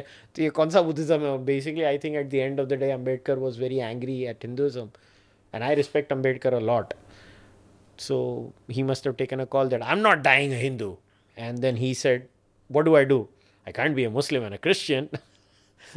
I am Buddhist, but Buddhism has all these things. Well, I reject them. This is new Buddhism. That's what it is, basically. You also said that there are particular facets of Buddhism that are casteist in nature. Is that true? Yes, and for that you have to read my book. सारा कुछ बता दूंगा तो लोग क्या करेंगे? ठीक है. Fair. Okay. Now this is something I wanted to ask after our conversation this afternoon. We were discussing many things about content creators, Hindutva, free riders, all of those things. And what struck to me particularly as someone who's younger to you, who looks up to you in many, many ways, कि यार, there is a stream of intellectual dishonesty happening in the younger people of our country, mostly those like me who have a voice, where some of us haven't done our due diligence, and we've decided to take on beasts and institutions that we know little about. Honestly, can a young person become intellectually honest? And if they can, how do they go about that path कि they constantly challenge their existing beliefs and become great critical thinkers, ताकि वो opportunist और sensationalist ना बने, especially public sphere के अंदर. देखो वो तो बहुत, that's a very hard thing to solve because it depends on multiple factors. A, your financial position, your family position, everything is driven from that. Today the reality is that the way the content landscape is because it's very easy for me to sit after spending a life of a successful entrepreneur, wrapping things up, getting into content creation, then I can follow. whatever I want to do. Tomorrow, if I want to talk about the most boring book on planet Earth, I can. Because I don't care if 1,000 people view that. I loved the idea, I will do it. Because I still had that baseline to fall back on. The problem today is that India is still a country with less than $3,000 USD income. That means barely any Indian Per year. per year. मतलब family income जो होती है हमारी, ठीक है, so that's a very poor country average income के हिसाब से. अगर आप परचेज पावर पैरिटी भी कर लोगे तो कोई हमने बड़े झंडे नहीं गाड़े हुए हैं, ठीक है. तो ऐसी कंट्री में आप अगर अभी यूट्यूब में आ रहा है, उसके बाद इंडिया में एक सर्टन काइंड ऑफ कंटेंट ही चलता है. क्या? हाँ मैं बताता हूँ. जैसे वो राजू श्रीवास्तव की तुझे ऐड याद है, the late great Raju Srivastava, तू थिएटर में जाता था, तुमको कब्ज है क्या ऐसे करके वो एक ऐड याद है तुझे? वैसे ऐड थी. इंडियन कंटेंट वैसा है बेसिकली. इंडिया में तुम भूत प्रेत की बात कर लो, इंडिया में तुम ऊल जुलूल किस्म की एस्ट्रोलॉजी की बात कर लो, इंडिया में तुम बात कर दो कि हम बर्बाद हो गए, लुट गए, या इंडिया में बात कर दो कि तुम्हारे एंसेस्टर्स को सब कुछ पता था, ठीक है. ये 4 बेवकूफ़ों की जैसी बातें कर लो तो तुम्हारा कंटेंट चल जाता है. Basically extremities sell a lot in India. अभी कोई बोलेगा नहीं अमेरिका में भी यही करते हैं, कल्चर वॉर करते हैं, टिम पूल करता है कल्चर वॉर करता है, मगर अमेरिका में लेक्स फ्रीडमैन भी है. True that. अमेरिका में टिम फेरिस भी है. अमेरिका में ऐसे hard level Dan Carlin hardcore history भी है, ठीक है. अमेरिका में ऐसी भी हैं कंटेंट जो इक्वली उतना ही पैसा बना रही हैं, इक्वली उतना पैसा बना रही है जितने ये सेंसेशनलिस्ट बना रहे हैं. तो उसका जवाब क्यों नहीं देते लोग? उसका भी जवाब दो फिर. Basically it's a market reality. India में अगर आप यंग बच्चे हो और अगर आप कंटेंट क्रिएशन में आ रहे हो और आपको घर चलाना है उससे, तो मेरा मॉडल तो बिल्कुल फॉलो मत करना. ये मैं हर बच्चे को बोलता हूँ, क्योंकि मेरा मॉडल फॉलो करोगे तो भिखारी के भिखारी रह जाओगे. देखो भैया, दूसरी बात, मेरे जितना पढ़ नहीं पाओगे. मेरी स्ट्रेंथ है कि मैं रोज़ 4 से 5 घंटे पढ़ता हूँ, रोज़ रिलीजियसली. जैसे रिलीजियस लोग जप करते हैं, मैं बुक पढ़ता हूँ. तो इसके लिए मेरे को कभी आइडियाज़ की शॉर्टेज ही नहीं होती है. मुझे देखना ही नहीं पड़ता है कि यूट्यूब में ट्रेंड क्या कर रहा है. सच्चाई है, कंटेंट क्रिएशन है क्या इंडिया में, ये चेक करो यूट्यूब में क्या ट्रेंड हो रहा है. 48 आवर्स के अंदर उसके बारे में बात करो. और कुछ नहीं हुआ तो झगड़ा लगा दो. यही हो रहा है. और मैं इसको बिफोर समबडी थिंक्स कि I think I am above all of this, नहीं, मैं किसी को जज नहीं कर रहा हूँ. In fact I admire everybody who does it because they have cracked the code. Fuck content creation, उसको छोड़ देते हैं. Let's talk about thinking. I think because a lot of us are now exposed to more news per second than your generation is और was. 100%. So उस sense में ना, एक तो देयर इज, जो मैं डायग्नोज कर सकता हूँ, फिर आप उसमें बताओ what can we do better, is that we believe headlines more than we do the due diligence of doing primary research आई थी तो कमाल में, ऑक्सफोर्ड या हार्वर्ड की रिसर्च आई थी. क्या चीज़? कि लोगों को अगर तुम टाइटल देते हो ना तो सिर्फ टाइटल पढ़ते हैं. तो रिसर्च में उन्होंने एक्सपेरिमेंट में क्या किया हाल में, they wrote 2 paragraphs and the rest of the article was literal gibberish. Like abba dabba jabba. And people shared that article. That shows people don't go beyond the title most of the times and beyond the first 2 paragraphs. That's what I'm saying. In this generation where opportunism, sensationalism sells, particularly around politics, around the way our country is run, around our own identities, around our cultural identity as Hindus, around just critical thinking, ठीक है. हम लोग बेचते हैं case studies, Ambani बड़ा आदमी कैसे बना. हम बेचते हैं यहाँ पे मोदी कैसे खराब है, मोदी कैसे अच्छा है. इस पूरे लाउडनेस के अंदर how does one become a sceptical brilliant critical thinker? It's hard work. मैंने जोश में आकर अनाउंसमेंट तो कर दी थी मेरी पॉडकास्ट में कि मैं क्रिटिकल थिंकिंग का कोर्स बना दूंगा. फिर बाद में रियलाइज़ किया, बाप रे, कोर्स बनाने के लिए तो इतना सब करना पड़ता है, मेरे पास तो टाइम ही नहीं है. तो मैं खुद ही डामाडोल हो गया हूँ. तो मुझे नहीं मालूम मैं कैसे करने वाला हूँ, मगर not a course. आप वैसे शेयर कर सकते हो from your life that you've gleaned. Sure. It's come from lots of reading. It's come from realizing that I can be wrong.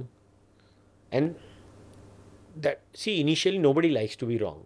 मैं ऐसे नहीं बोलूँगा कि मैं जब मैं रॉन्ग प्रूव हुआ था ना तो मेरे को बड़ा मजा आया. It's very painful cognitively. बहुत बहुत it's a hit on your ego. बहुत बहुत बहुत मतलब दर्द हुआ था. मगर बाद में क्या होता है कि once you learn how to deal with it, जैसे जब ट्विटर पे लोग गाली देते हैं तो इनिशियली बहुत चुभती हैं, बाद में तुम नम हो जाते हो उसको. तो उसके बाद भी है ना, जब इनिशियली अगर वो हार्ड फेज होता है, जब तुम यूज टू हो जाते हो ना पढ़ने को, तो फिर वो हार्ड फेज चले जाता है. प्रॉब्लम ये होती है कि हर आदमी अपनी रोज़मर्रा की ज़िंदगी से, see you can not go beyond your daily chores.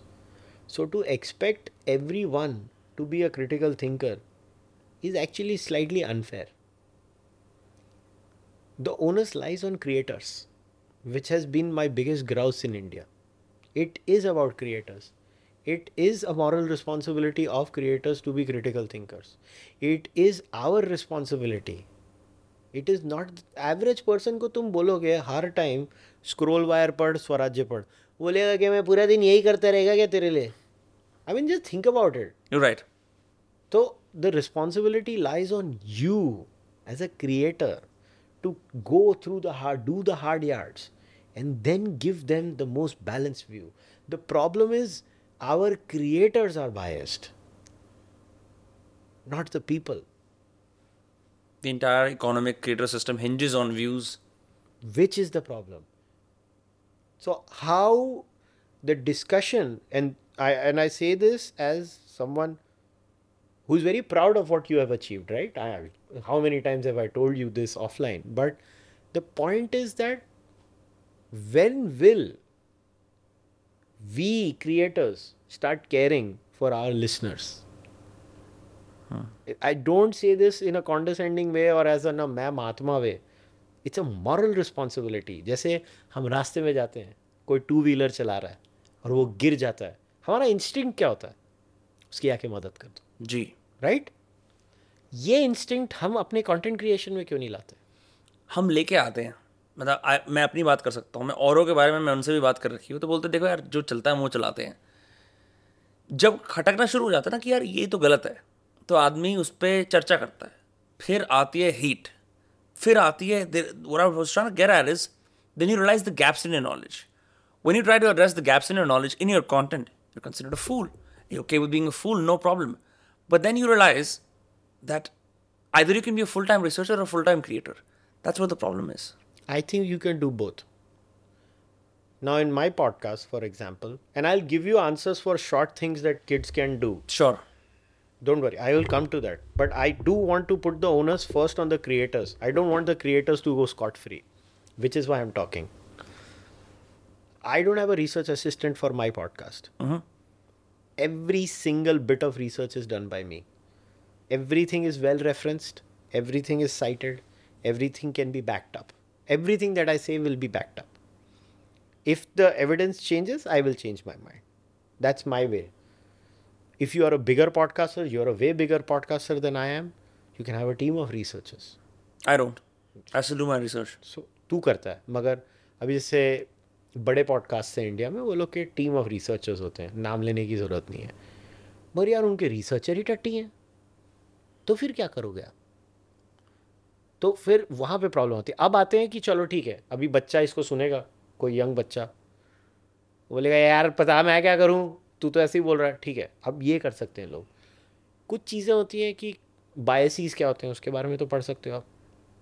What is confirmation bias, ठीक है, हाइंडसाइट बायस क्या होता है, अवेलेबिलिटी ह्यूरिस्टिक क्या होता है. ये छोटी छोटी चीज़ें होती हैं, ये टूल्स होते हैं. 3-4 बुक्स बता सकता हूँ. माइकल शर्मर की why do otherwise smart people believe weird things, ये एक पढ़ो. The scout mindset by Julia Galef पढ़ो.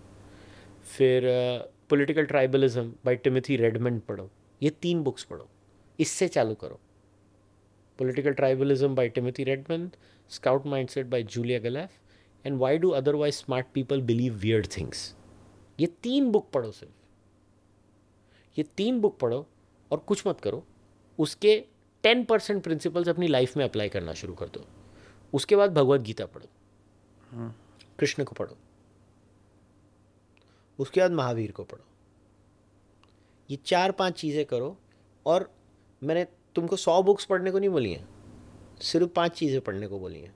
ये 5 चीज़ें पढ़ोगे ना, और सी प्रॉब्लम क्या होती है इनमें, लोग पढ़ लेते हैं, उसको इम्बाइब नहीं करते अपनी लाइफ में. आपको इम्बाइब करना है ना उसको अपनी लाइफ में, अपने आचरण में लाना है उसको. You have to bring it in your own system. The problem with people is they don't bring these things into their own system. And I understand, I'm a realist, I know the system beats you at times. It doesn't mean you can't do it. You can still do it. The point is, are we willing to do it? What do you think about one's duty as a conversationalist or a podcaster to the truth? What do you think about, what is your North Star when you're doing your own podcasts? No matter who gets hurt, you should speak the truth. And how do you know what you're saying is the truth? No, you research it before. So you think your podcasts, or any podcast for that matter, if they are in the conversational category, should be an attempt to uncover the truth? Not necessarily, depends on the topic. I mean, if you're just having a casual podcast. हाँ, मतलब वैसे अगर if you're a comedian who's doing just funny podcasts, then you don't yeah. need the truth. You just I'm need to saying entertain. primarily जैसे आप करते हो, आप भी इंटरव्यूज करते हो लोगों को, उनसे बातचीत करते हो. At that point, what is a North Star metric? अब for example, अगर हम लोग बैठ के हंसी मजाक करें और मैं पंजाबी रैप सुने हम लोग, तो if the critical analysis comes in, it's fine and good. Otherwise, we're just having a good time. I understand that. But at what point does podcasting bleed into journalism? Because, you know, unlike the modern journalist, journalism की duty तो clear है ना? Adherence to truth, serving the public. तो हम उस duty में कहाँ fall करते हैं? वही तो मैं बोल रहा हूँ, podcasters are shying away from their responsibility. Joe Rogan को थोड़ी देर के बाद पूछो, even Joe Rogan shies away from it. I'm not a journalist, I'm just a comedian बोल देता है. कितनी बार बोल चुका है अपनी. But are we actually journalists? No, but we are responsible citizens. We have to be making sure that whatever we say. अभी जैसे आज मैंने तेरे को जितनी भी चीज़ें बोली हैं, अगर तू मांगेगा मैं तेरे को सारी साइटेशंस दे दूंगा, तू उसको डिस्क्रिप्शन में डाल देना. तो ये रिस्पॉन्सिबिलिटी हर इंसान. मेरी पॉडकास्ट की एक चीज़ नोट करनी चाहिए लोगों को. Every time I do a monologue, I bring up screenshots, I bring up citations, कि ये पढ़ लो भाई, मैं यहाँ से, इसके लिए मैं डायरेक्ट पढ़ लेता हूँ सोर्स को. यहाँ पे क्या होता है कि अगेन अभी लोगों को बुरा लगेगा, उनकी ईगो होती है, वो लोग वो कैमरे के आगे टेलीप्रॉम्प्टर रखते हैं, स्क्रीन लिख देते हैं और पढ़ देते हैं, सोर्स नहीं दिखाते. उनको दुनिया को दिखाना है कि ये मेरे थॉट्स है. भाई तेरे थॉट्स नहीं है, तूने किधर से पढ़े हैं? इससे अच्छा सोर्स दिखा दे, लोगों को बता ये मेरी सोर्स है. एकेडमिक रिगर कैसे होता है? जब तुम जर्नल में काम करते हो, बुक्स लिखते हो, तुमको साइटेशन देनी पड़ती है. करेक्ट. पॉडकास्ट में होता ही नहीं है. वो मोनोलॉग करते हैं, वो जनरलिटीज़ बोलते हैं, उधर वो टेलीप्रॉम्प्टर में ट्रर करके हो रहा है. 15 मिनट की वीडियो बनाते हैं, 20 मिनट की वीडियो बनाते हैं. साइटेशन दो ना, तब आप में रिगर आएगा. पॉडकास्टिंग क्या हो रहा है अभी? पॉडकास्टिंग है ना, they are having the best of both worlds. ऐसे नहीं चलता. You have to give citations of everything you say. Or you say it's your opinion. या नहीं तो ओपिनियन बोलो. ओपिनियन करके दिखाते नहीं हो, आप प्रेजेंट करते हो उसको एज अ फैक्ट और दे रहे हो आप गप्पे. ये प्रॉब्लम है मेरी. Every time I do a monologue, everything is backed up by citations in the form of newspaper articles, in the form of scientific papers, in the form of social science research और book excerpts. These are the 4 things that I do. I make sure that I show those things on my monologue right smack bang. और मैं तो live monologue करता हूँ, stream करता हूँ. तो सोच कितना मुश्किल होगा. मेरे को बोर होता है रिकॉर्डेड करना, क्योंकि उसमें कुछ चैलेंज ही नहीं है मेरे को तो अपने आप को चैलेंज करना है. इसके लिए मैं लाइव स्ट्रीम कर रहा हूँ. नहीं तो मैं भी कर सकता हूँ ना, एक अच्छा सा ऐसे बैठूँ, हूँ करने वाला वीडियो बनाऊँ कैमरा के आगे, स्क्रीन से पढ़ूँ और फिर वो स्क्रीनशॉट्स मार दूँ. क्या आप लोगों को पता है दोस्तों, हिंदू खतरे में है? ये 3 तरीके बताने के कि हिंदू कैसे खतरे में है. Number 1 and like that. हाँ, तो वही ना. तो ये चीज़ें, इसके लिए मैं बोल रहा हूँ, lot of times Indian content creators are pushing or passing the buck on to the audience. तुम करो ना अपनी ड्यू डिलिजेंस. ओ भाई तू की करना है. मुझे लगता है कि because the economics align and they get more views, no, it becomes very convenient to slowly go into the same territory of propagandistic journalists and start running propaganda. भाई YouTube has degenerated even faster than mainstream media. आज भी मैं बोलता हूँ main stream media को गोदी media बोलते हो तुम. फर्स्ट 2-3 पेज छोड़ दो, आज भी मेरे न्यूज़पेपर की ऐप चेक कर, लाइव मिनट होगा, इंडियन एक्सप्रेस होगा, मैं रोज पढ़ता हूँ, प्रिंट पढ़ता हूँ। अरे आपको अगर आज भी रिपोर्टाज करनी है और आपको पॉलिटिक्स समझनी है और आप पॉलिटिकल जंकी हो, आपको कोई यूट्यूब से कुछ मिले ही नहीं। मैं घंटा मेरी सोर्स यूट्यूब है, मगर आज भी सोर्स मेन स्ट्रीम मीडिया है, क्योंकि मेन स्ट्रीम में आज भी कुछ जर्नलिस्ट हैं, बीट रिपोर्टर्स हैं, इन्वेस्टिगेटिव जर्नलिस्ट हैं, जिनको आप पढ़ सकते हो। सबस्टैक, वहां पे हो रहा है अच्छा काम। अगेन क्यों? क्योंकि उनको लिखना पड़ता है, लिखना है तो रेफरेंस देनी पड़ती है। यूट्यूब में तो आपको समझ में नहीं आता जो आदमी आपको कह रहा है वो सच है कि झूठ है, और वो नीचे साइटेशंस ही नहीं शेयर करता है। अनलाइक लेक्स फ्रीडमैन हमेशा साइटेशन शेयर करता है। This is why I applaud western education. मैंने अंडरग्रेड करी ना 4 साल अमेरिका में, 300 से ऊपर पेपर्स लिखे। फोर्स हो गया मैं कि भैया इसके अंदर बिना हाइपरबोल इंडिया में बहुत चलता है, बहुत ज्यादा। हाइपरबोल इंडिया का सीक्रेट सॉस है कंटेंट क्रिएशन का। बिल्कुल। तो आपने भी पढ़ाई कर रखी है, so that scientific training has become a part of your life, right? बिल्कुल। That is I think what separates you from someone else who can just blindly say things, you know. So उस sense के अंदर जिन्होंने नहीं पढ़ाई कर रखी, can they start like this if they are doing it? नहीं कर सकते उनको। इंडिया में आपको अगर कंटेंट क्रिएशन करना है, आपको यही गेम खेलनी पड़ेगी जो इंडिया में हो रही है, यही करना पड़ेगा। उसमें आप बीच बीच में है ना, आप 10 वीडियो ऐसे बना रहे हो, उसमें से 2 में एक्सपेरिमेंट कर लो और बोलो ये मेरा चैरिटेबल ट्रस्ट है, उसमें मेरे को पैसे नहीं मिलने वाले। क्योंकि आप नहीं कर सकते हो मेरा मॉडल। यार मेरे वाला model is not sustainable in India. अगर आपको बड़ी टीम चलानी है, 10 लोगों को नौकरी देनी है, नहीं कर सकते हो आप इंडिया में। And why should I lie, why should I misguide young kids? मैं मिसगाइड नहीं करूँगा। बट जो बड़े कंटेंट क्रिएटर्स हो गए हैं अभी, देखो इंडिया में पॉडकास्ट का जो स्पेस है ना, उसमें 10 बड़े पॉडकास्ट हैं, जिसमें से अनफॉर्चुनेटली मैं अपने आप को नहीं गिनता हूँ, ठीक है?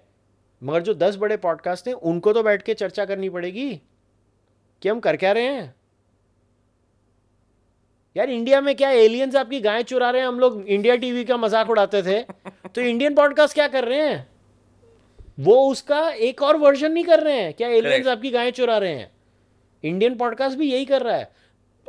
It is very easy to say तुम ये पब्लिक देखती है इसके लिए हम दिखाते हैं। अरे अगर आज 10 टॉप पॉडकास्ट इंडिया के डिसाइड कर ले कि हमने ये दिखाना ही नहीं है, हम कुछ और दिखाएंगे, धीरे धीरे हम कल्टिवेट करेंगे, the structure will be broken. करते ही नहीं है ना, उनको भी मजा आ रहा है।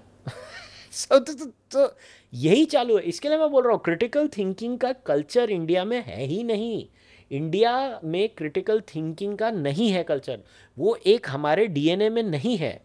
और मैं ये बोल दूंगा लोगों को ऑफेंसिव लगता है, मगर कहाँ है मेरे को बताओ ना। आज अगर आप, मैं आज भी बोलता हूँ, मैंने एक प्रिंट में आर्टिकल लिखा था, ठीक है, जब कोविड में डेथ नंबर्स हुए थे ना, इन्होंने बोल दिया था ये लाखों करोड़ों इंडियन मर गए हैं। मैं बोला किधर मर रहे हैं? तो मैंने नंबर स्टडी करने शुरू किए, और फिर मेरे को शेखर ने बोला था, शेखर गुप्ता ने, कि ये आर्टिकल तो लिख प्रिंट के लिए।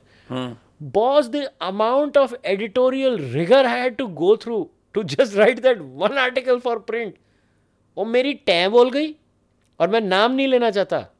कुछ so called right wing portals, आप उनको आर्टिकल भेज दो, और लेफ्ट में भी हैं, राइट और लेफ्ट दोनों में, मैं प्रिंट की बात नहीं कर रहा हूँ, बाकी ठीक है। कुछ right wing left wing portal में आपने उनको आर्टिकल भेज दिया, कट कॉपी पेस्ट, बिना एडिटोरियल, यूं ही पेस्ट होते हैं, कोई एडिटिंग नहीं होती है, कुछ नहीं होता है, कोई नहीं बोलते हैं कि इसकी साइटेशन दो उसकी साइटेशन दो। ओपिनियन में मेरे को समझ पड़ता है, आर्टिकल में ओपिनियन तो ओपिनियन है, मगर ओपिनियन में भी साइटेशन होनी चाहिए ना। अगर आप अपने ओपिनियन को किसी फैक्टॉइड से बैक कर रहे हो तो आप चेक करो। मुझे ऑफलाइन नाम बताऊंगा, यहाँ पे मैं नाम नहीं बताने वाला हूँ, तो मगर तो, और तू ये स्टडी करना, तू खुद बोलेगा ये भैया क्या हो रहा है। मगर होता है इंडिया में कुछ है ही नहीं। मगर तू प्रिंट में लिख, they will make you grind you, ऐसा होना चाहिए ना काम।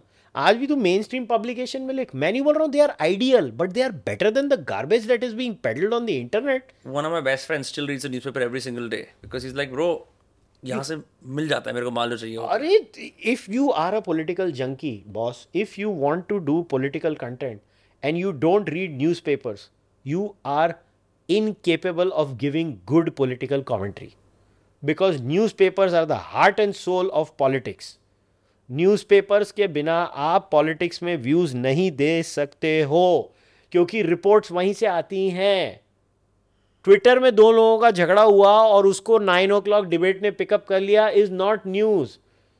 लोगों ने टेलीविजन के डब्बे को न्यूज पकड़ लिया. नहीं, न्यूज कब होता है मालूम है? 8 से 10 होता ही नहीं है. न्यूज कब होता है मालूम है? टेलीविजन में सुबह या दोपहर को 2 से 5, जब वो एक्चुअल रिपोर्ट्स करते हैं. वो न्यूज है. लोगों ने क्या कर दिया मालूम है? No mister so and so, why are you doing this? That's not news man. That's just 2 idiots shouting at each other on the TV. I don't give a shit about it. That's not news. If you are a YouTuber who's into political news, you should be reading news reports, culling news reports, creating a network of news reports, and then collating the data and then presenting it. जब ये है ना पोलीगमी पे बड़ा right wing पेली जा रहा था, तो मैंने है ना वो क्या वो नेशनल हेल्थ समथिंग सर्वे है, मैं उसका पूरा फुल फॉर्म एब्रीविएशन भूल गया, आई एम वेरी सॉरी. तो उसमें मैंने इंडिया के पोलीगमी की रिपोर्ट देखी. इंडिया में पोलीगमी हाईएस्ट क्रिश्चियन ट्राइबल्स में है. क्रिश्चियन ट्राइबल्स में हाईएस्ट पोलीगमी रेट्स है, मुस्लिम से ज़्यादा है. ऐसे मुसलमान के नाम पे बिल फाड़ते रहते लोग कि पोलीगमी करते हैं. रिलीजन अलाउ करता है वो है, सिविल लॉ अलाउ करता है वो है, मगर एब्सोल्यूट नंबर्स तो देखो.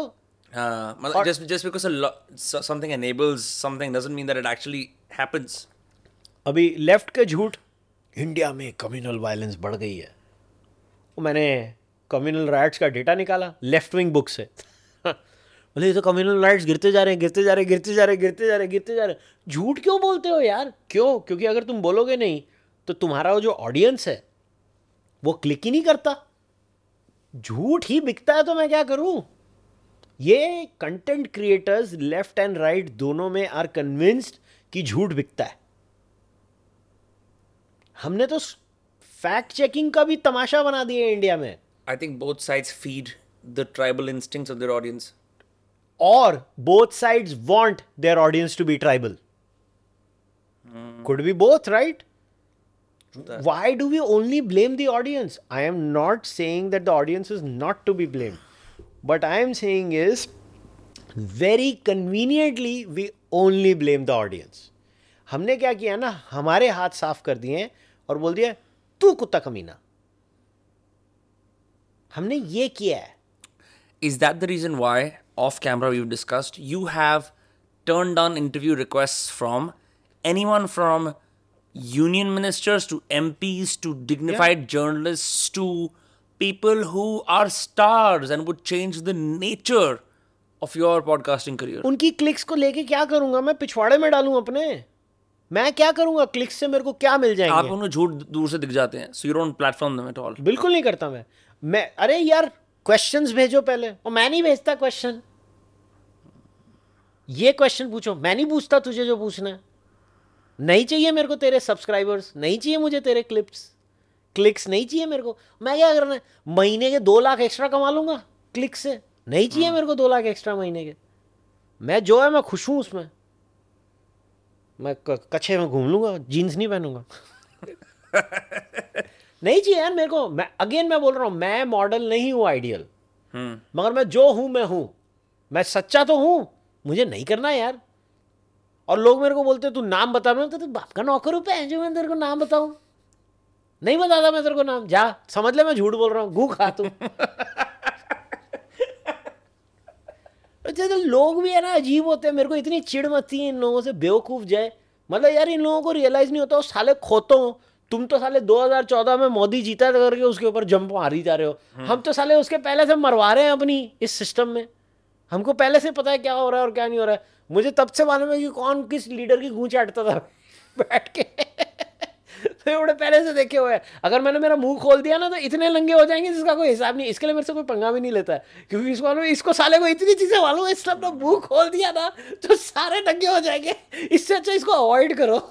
You're like the Subramaniam Swami of the Raita. गंदा सुब्रमण्यम स्वामी नहीं हूं मैं सिर्फ अपने आप को कोई डिल्यूजन ऑफ ग्रैंड्योर में नहीं रखता हूं. और मुझे ऐसा लगता है कि अगर मैं कोई कंटेंट क्रिएट कर रहा हूं तो it should be baseline moral center होना चाहिए यार आपका. आप अगर कोई भी चीज क्रिएट कर रहे हो कुछ तो मॉरल सेंटर रखो. मैं नहीं बोल रहा हूं मेरा मॉडल आइडियल मॉडल है. It is very hard to make money in my model. That's fine, but the reason I kept bringing this up is because you are the exception to the norm. The norm is lies. Yes but आटे में नमक करो ना, नमक में आटा मत करो. प्रॉब्लम ये है इंडियन कंटेंट लैंडस्केप अभी नमक में आटा है.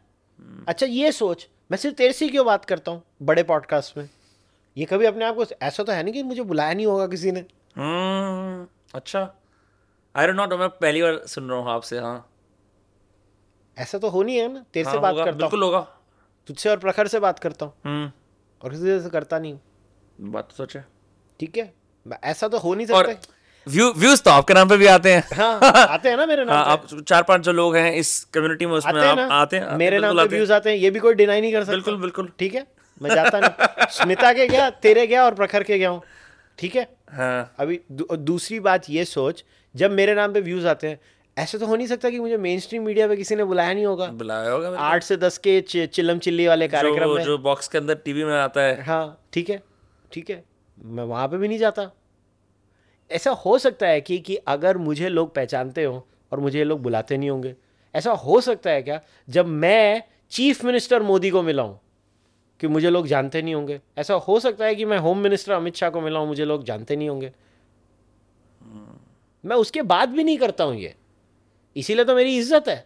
मेरी इज्जत एक बीजेपी इकोसिस्टम में इसके लिए है कि एक पैसा नहीं लेता इनसे और फिर भी काम करता है, क्योंकि मैं ट्रू बिलीवर हूं यार. मैं फेक नहीं हूं. मैं तो बीजेपी को वोट करता था और क्रिटिसाइज भी करता आया हूं. आज भी मैं आज अगर बीजेपी के लीडर को मैं बैठ के मैं मुंह पे बोल सकता हूं. मेरे में उतनी हिम्मत है बोलने की और मुझे जो बोलना होता है मैं बोल देता हूं. प्रॉब्लम यह है कि मेरे को नहीं करना ये सब. मेरे को बहुत फ्रस्ट्रेशन हो रही है कि ये हम लोगों की क्या. और मुझे ऐसा लग रहा है कि India is on a cusp of something beautiful. We are rising as an economy. We are a literal economic star in the otherwise dull global economy. We are on a cusp, and if we don't do some things right, and I think YouTube का space तो अभी बहुत nascent है. अभी तो बहुत बढ़ना है, भयंकर बढ़ेगा. Right. मगर हम क्यों अभी आप जब एक ठीक है, मुझे समझ पड़ता है आप एक सर्टन स्टार्टिंग पॉइंट पे हो, पहले करने के लिए कर लो, वो मेरे को समझ पड़ता है. मगर यार आप अगर आपके 500,000 सब्सक्राइबर्स हो गए, उसके बाद आपको कौन सी कमी है यार. आपको एक बेसलाइन तो आ ही रही है ना. तो तब तो आप कुछ तो सोशल रिस्पॉन्सिबिलिटी रखो एज अ कंटेंट क्रिएटर. कुछ तो रखो. मेरे को दर्द वो होती है यार. मैं तेरे को अभी क्या बोलूं, बुक्स जो आती हैं आजकल लेफ्ट और राइट दोनों में ओपन झूठ लिखते हैं बुक में. पब्लिशिंग हाउसेस पब्लिश भी कर सकते हैं. मैं तेरे को है ना ऑफ द रिकॉर्ड में तेरे को एक बुक बताऊंगा, एक बड़े दिग्गज ने उसको प्रमोट किया हुआ है, राइट विंग के. तू अपना सर मार लेगा दीवार में, सर मार लेगा. मेरे पास ऐसे बहुत सारे मेलर्स आते हैं डिफरेंट पब्लिशिंग हाउसेस के. फिर आपने मेरे को एक स्पेशल एक लेंस दे दिया उनको देखने का, तो उसके बाद से तो मेरा विश्वास ही उठ गया उन किताबों तो फिर तू सोच ना, ये अगर चीजें हो रही है. और मैं नहीं नाम लेता, क्योंकि मुझे ऐसा लगता है कि नाम नहीं लेना चाहिए. ठीक है, लोगों को चूरन खाना है, चूरन खाने दो. मैं सिर्फ उनको बोलता हूँ सावधानी बरतती है बस. What is also very convenient is that you can figure out what big national event is happening. You can figure out what kind of books are coming. जो ट्रेंडिंग वाली बुक्स होती हैं, in a lot of ways, a lot of authors are like trend jackers, like content creators. उनके अंदर और उसमें कोई फर्क नहीं है. वो बट दिक्कत ये हो जाती है कि you see these books, you're right, you read the writing. I think it is a difficult step. The friction of writing a book is quite a lot. लोग उसको क्रॉस कर लेते हैं, कंटेंट भूल जाते हैं फिर. वही तो दुख होता है ना. और आज मैं तुझे कह रहा हूँ, मैंने एक पॉडकास्ट का एग्जांपल देता हूँ, Balaji Srinivasan and Lex Fridman, 8 hour marathon. Right. ठीक है, मैंने पूरे 8 घंटे सुने. फिर मैंने बालाजी को मैसेज किया. I told him I loved it. बस एवरीथिंग. लेक्स का स्टाइल देख. बोलते ठीक है, तेरा ये पॉइंट ऑफ व्यू है ना, पहले तेरे ओपोनेंट का पॉइंट ऑफ व्यू बता. तो अगर तुम पढ़े लिखे गुड़े हुए इंसान नहीं हो, आप you cannot do it. If you cannot give your opposing side's argument as well as your argument, you're a phoka intellectual. The biggest problem in the Indian discourse is the left cannot steelman the right cannot steelman the left. That's the biggest problem of Indian discourse. They just resort to name calling. And strawmanning each other. They are not reading each other. And people who don't read each other will always have a downstream effect on society. Then society also thinks that's fine. I read left-wing books most of the time. Most of the time. Most of as a member of the right. Yes. You're engaging with the other side. Yes. I want to read left-wing stuff. मेरे को उनको पढ़ना है ये सारे. तभी आपका मन नहीं करता कि यार मैं भी चले जाता हूँ इस तरफ थोड़ा सा. बिल्कुल भी नहीं करता. So maybe this is the fact that you've developed a high tolerance for the left by reading so much left. I want to know if they are coming up with new theoretical frameworks. What is the most exciting idea on the left right now that you really like? I think the last exciting idea of the left was, I think, the concept of privilege. I think privilege का जो concept है वो काफ़ी valid है left का idea. काफ़ी हद तक valid है. Privilege is real. इसका ये मतलब नहीं है कि मैं अपना सर पे जूता मारता रहूँ मैं privileged हूँ. हाँ, left की problem के हाल में they are very good at identifying things in society. कि यहाँ पंगा है, यहाँ पंगा है, यहाँ पंगा है. उनकी प्रॉब्लम की सोल्यूशन टट्टी होती है. सोल्यूशन हमेशा घटिया देते हैं. What else? What do you think? What do you like about the left other than that? I think when they say that pure laissez-faire capitalism cannot lift a society out in the short term. So while in the short term you need some sort of redistributionism, I think is a legitimate argument. You can't say nahi laissez-faire kar do and let the chips fall wherever they fall. You can't do that. I think you do need some sort of a social structure, a bit of this, a bit of that. Otherwise, society is thin. So I think the left has a valid argument there. And what is something that you despise about the right? Completely despise or dislike? I think religious bigotry. That is a thing in the right. Because the right is religious, Western world mein. The left is usually irreligious. So that is a huge problem. That I think is there. Or I think Indian right mein main bolunga the lack of intellectualism. Yeah? Yeah. क्या hyperbole, emotion पे खेलते हैं? बस वही है. But there are some great intellectuals. I won't call them right-wing intellectuals, but they have been accepted by the right because the left did not accept them. Like Vikram Sampath. I don't think so he's right-wing. He's just a historian. The left should accept him, but the left doesn't because he basically showed the most accurate version of Savarkar, which the left did not. So they hate him. So he's called a right-wing historian, but he's not a right-wing. He's just a historian. But I think Vikram Sampath is a great, and लोगों ने तेरा दोस्त है तारीफ कर रहा है. नहीं. I'm talking about Vikram, the historian, not Vikram, my friend. Vikram is fantastic. Abhijit है. अभिजीत बहुत अच्छा काम कर रहा है. कौन सा Abhijit? Iyer. Even Chawda is doing great work. Yeah. I think Chawda is good. Then Anand Ranganathan, when he does his science, मुझे आनंद के वो 2 minutes 30 seconds में कोई interest नहीं है. And Anand is a dear friend. So वो नहीं है. Harsh Gupta, he does great work. Then you have some others also who are doing. Sanjeev Sanyal is, someone who paved the way for so many of us. I disagree with many things Rajiv Malhotra ji says, but I still admire him a lot as a public intellectual. Rajiv ji ki book Being Different and many other books that he has written. Even the current book Snakes in the Ganga. I think Rajiv Malhotra ji has done a lot of work that is worth admiring. And Meenakshi Jain, again a historian. Because the left doesn't like her. So she has been called a right-wing historian. मेरे को ऐसा लगता था वो right-wing क्योंकि मैं उनको सब podcast में देखता हूँ बात करते हुए. तो कोई बात लेफ्ट अगर बुलाएगा नहीं वो किधर तो जाएंगी ना. आप उनकी किताब पढ़ के बोलो कि उनकी कौन सी हिस्टोरिकल आर्ग्यूमेंट में फैलेसी है. मेरे को आज पता क्या समझ में आ रहा है और अभी मैं और आप और अभी चावड़ा भी बैठ के जब हम बात कर रहे थे कि जो सबसे बड़ी डिसर्विस ना कंटेंट क्रिएटर्स और ब्रॉडकास्टर्स करते हैं वो कोई भी प्राइमरी सोर्स से एंगेज नहीं करता है. वो सबके सब देखते हैं कौन चल रहा है. चावड़ा करता है, अभिजीत करता है. नहीं, हम तीनों की बात कर रहा हूँ. हम जब बात कर रहे थे ना उनको छोड़ दो. Not him, he is a physicist researcher. But like I know many people who would call Ami Ganatra because Ami brings views. I've read Ami's books. I'm like, God damn. She's a scholar. I know, that's what I'm saying. But because people see what sells on their side, they bring them on versus engaging with the primary document. Yeah, Abhi, see why.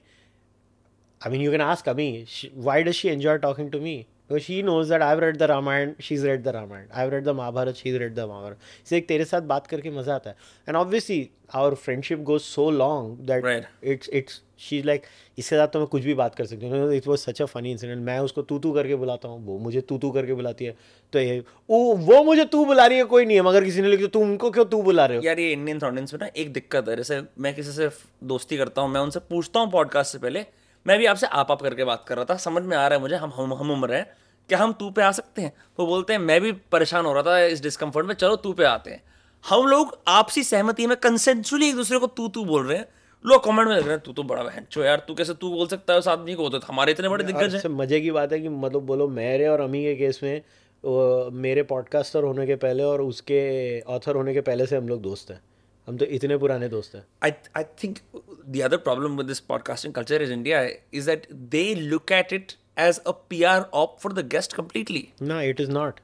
Where the interviewer is this submissive moderator type who does not deserve to have their own opinion. नहीं, और podcast is not an interview. Podcast is a conversation. The biggest problem is people think that podcaster का काम है question पूछो चुप हो जाओ. नहीं, मैं चुप नहीं हूँगा. अगर मुझे लगा मेरा गेस्ट कुछ बात कर रहा है जो फैक्चुअली, अभी जैसे एक स्टोरी थी रामायण में वो शंभू का की, मेरा और अमी का बहुत डिफरेंट व्यू था और हमारा ओपन डिस्कशन हुआ और डिसएग्रीमेंट हुआ मेरी पॉडकास्ट में. उसके बाद हमने खाना भी खाया.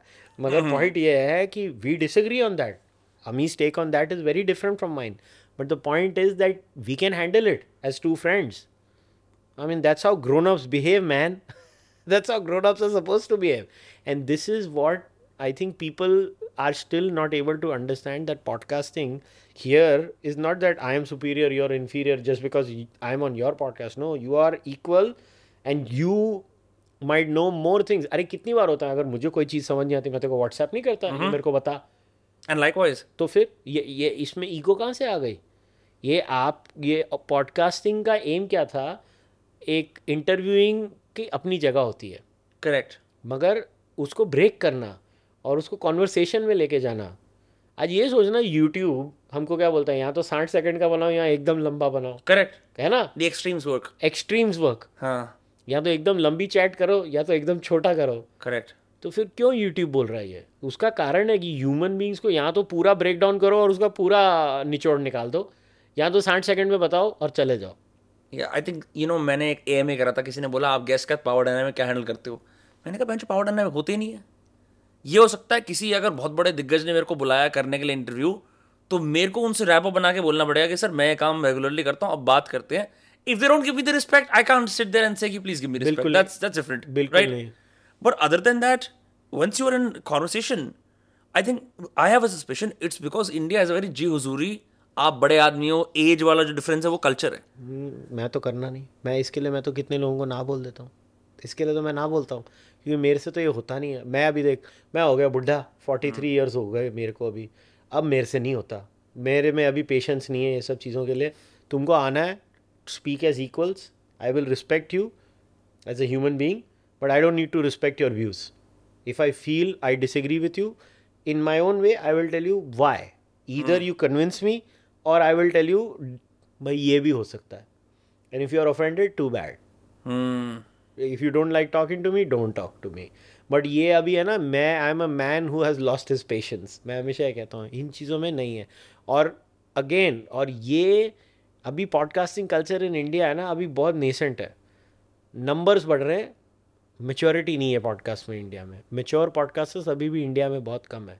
और ये जो लोग कूद रहे हैं ना, वो 2-2 साल में पक जाएंगे. क्योंकि इवेंचुअली क्या होता है, मैं एनालॉजी देने वाला हूँ आइटम नंबर्स का. पहले आइटम नंबर्स आए ना, एक आध मूवी में चल गए, फिर हर मूवी ने आइटम नंबर कर दिया. Now they don't work anymore. अभी कुछ चलता ही नहीं है. तो अभी ये जो ये पॉडकास्टिंग भी हो रही है ना इंडिया में, ये भी है ना, ये 2-3 साल के बाद देखना लोग दुखी हो जाएंगे और फिर जो सीरियस काम करेगा ना इंडिया में वही चलेगा. I think this is a great time to start and scale a podcast. But when you scale, what is working now is the formula, not the host, not their life experience, not their research, just the formula. Subject. वो subject चल रहा है बस. मैं बोल रहा हूँ ना, and which is very sad because Indians are not gaining anything in the process.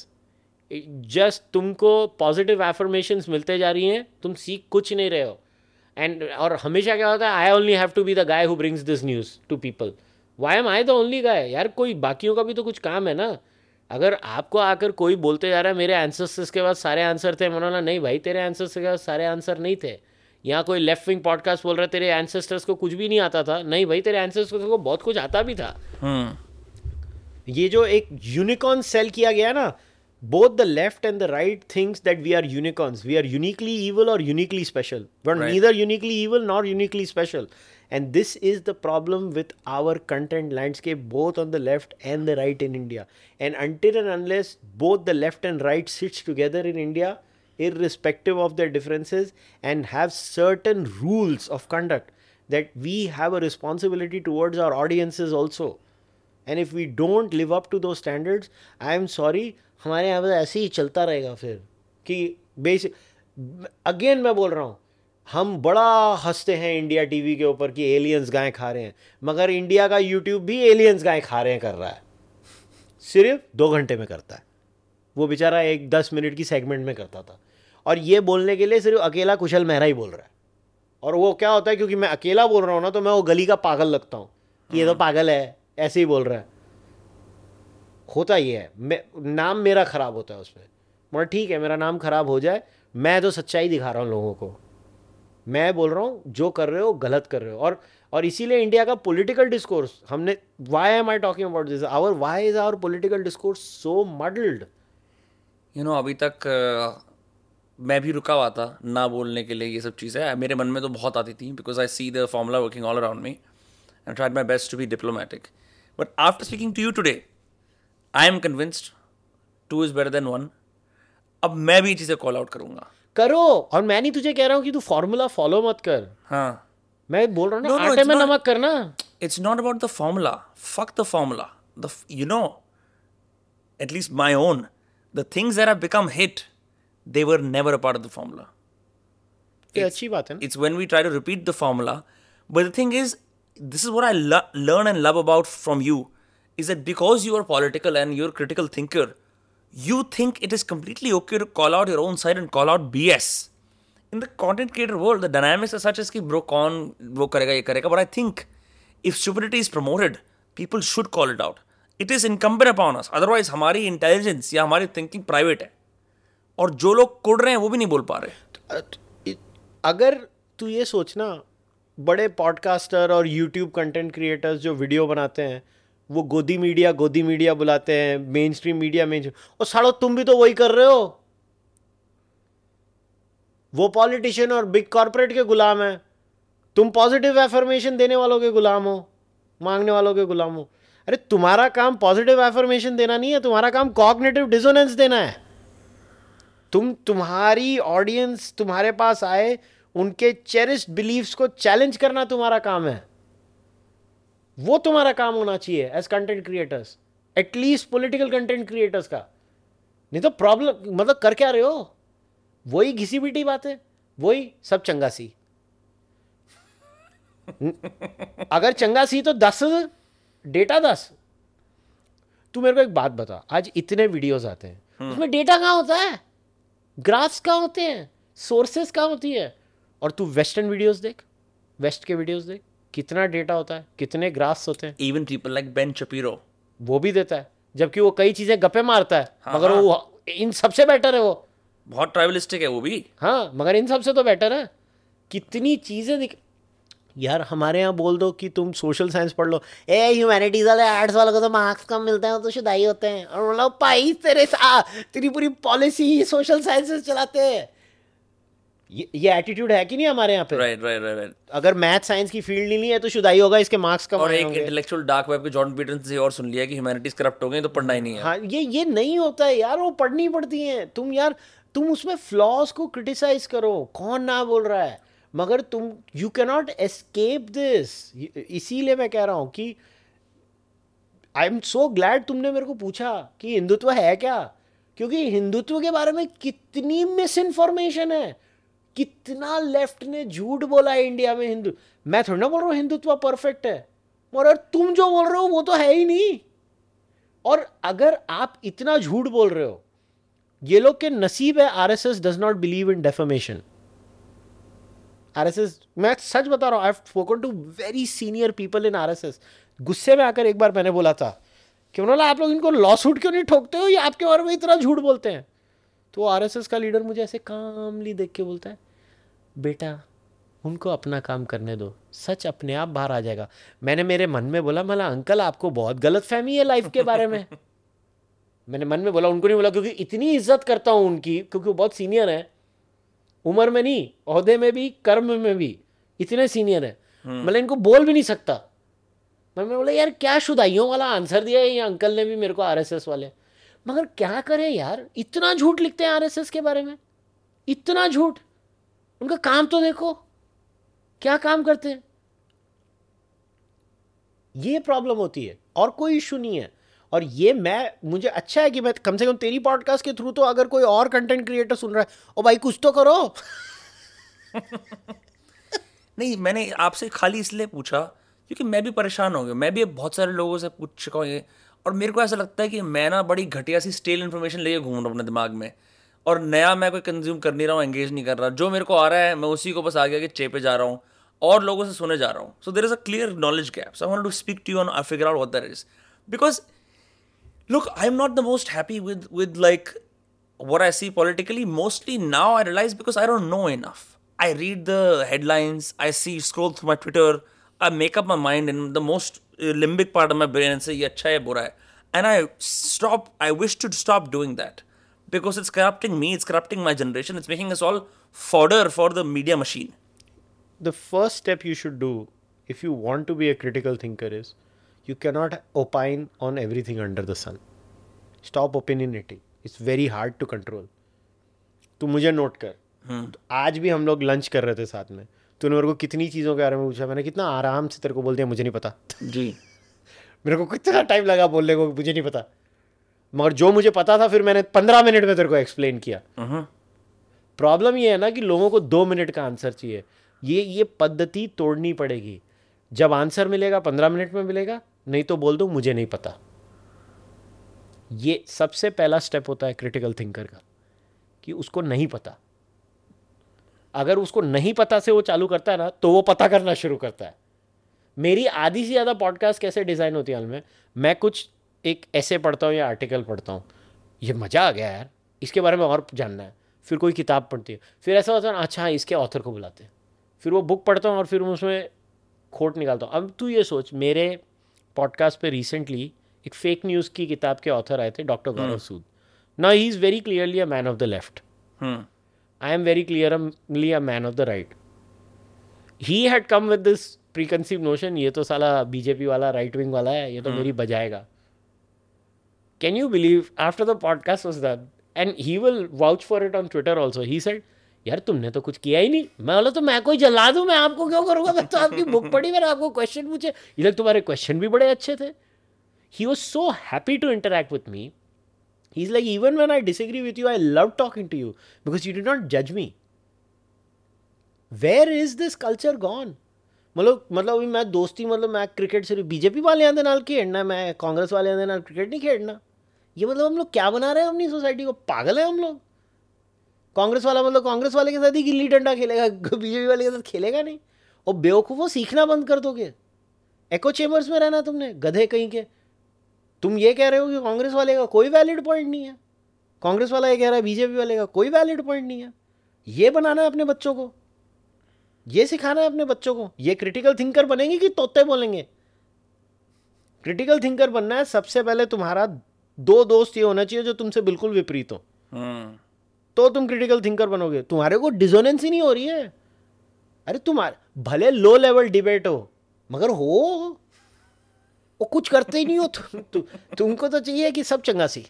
ये इसके लिए मैं कह रहा हूँ, ये जो तूने मेरे को बोला है ना क्रिटिकल थिंकर बनना, ये एक पर्सनालिटी, एक लाइफस्टाइल चॉइस होता है. वो लाइफस्टाइल चॉइस लोगों को नहीं पसंद है. लोगों को लगता है इतना स्ट्रेस कौन लेगा. मुझे कोई स्ट्रेस नहीं है. अरे now you know me for a while. कभी तूने मेरे को देखा कभी स्ट्रेस में? नो. तू जब भी मेरे को बात करेगा मैं हंसी खुशी बात करता हूँ. डोंट एवर, आप गाली गलौज बहुत देते हो. हाँ, वो तो गालियाँ तो मैं देता हूँ, ठीक है, मैं भी देता हूँ गालियाँ, आपके सामने नहीं देता. हाँ. लेकिन लेकिन आप हमेशा वॉइस नोट या मैसेज भेजते हो तो it has something to do around inquiry हाँ, और समथिंग फन.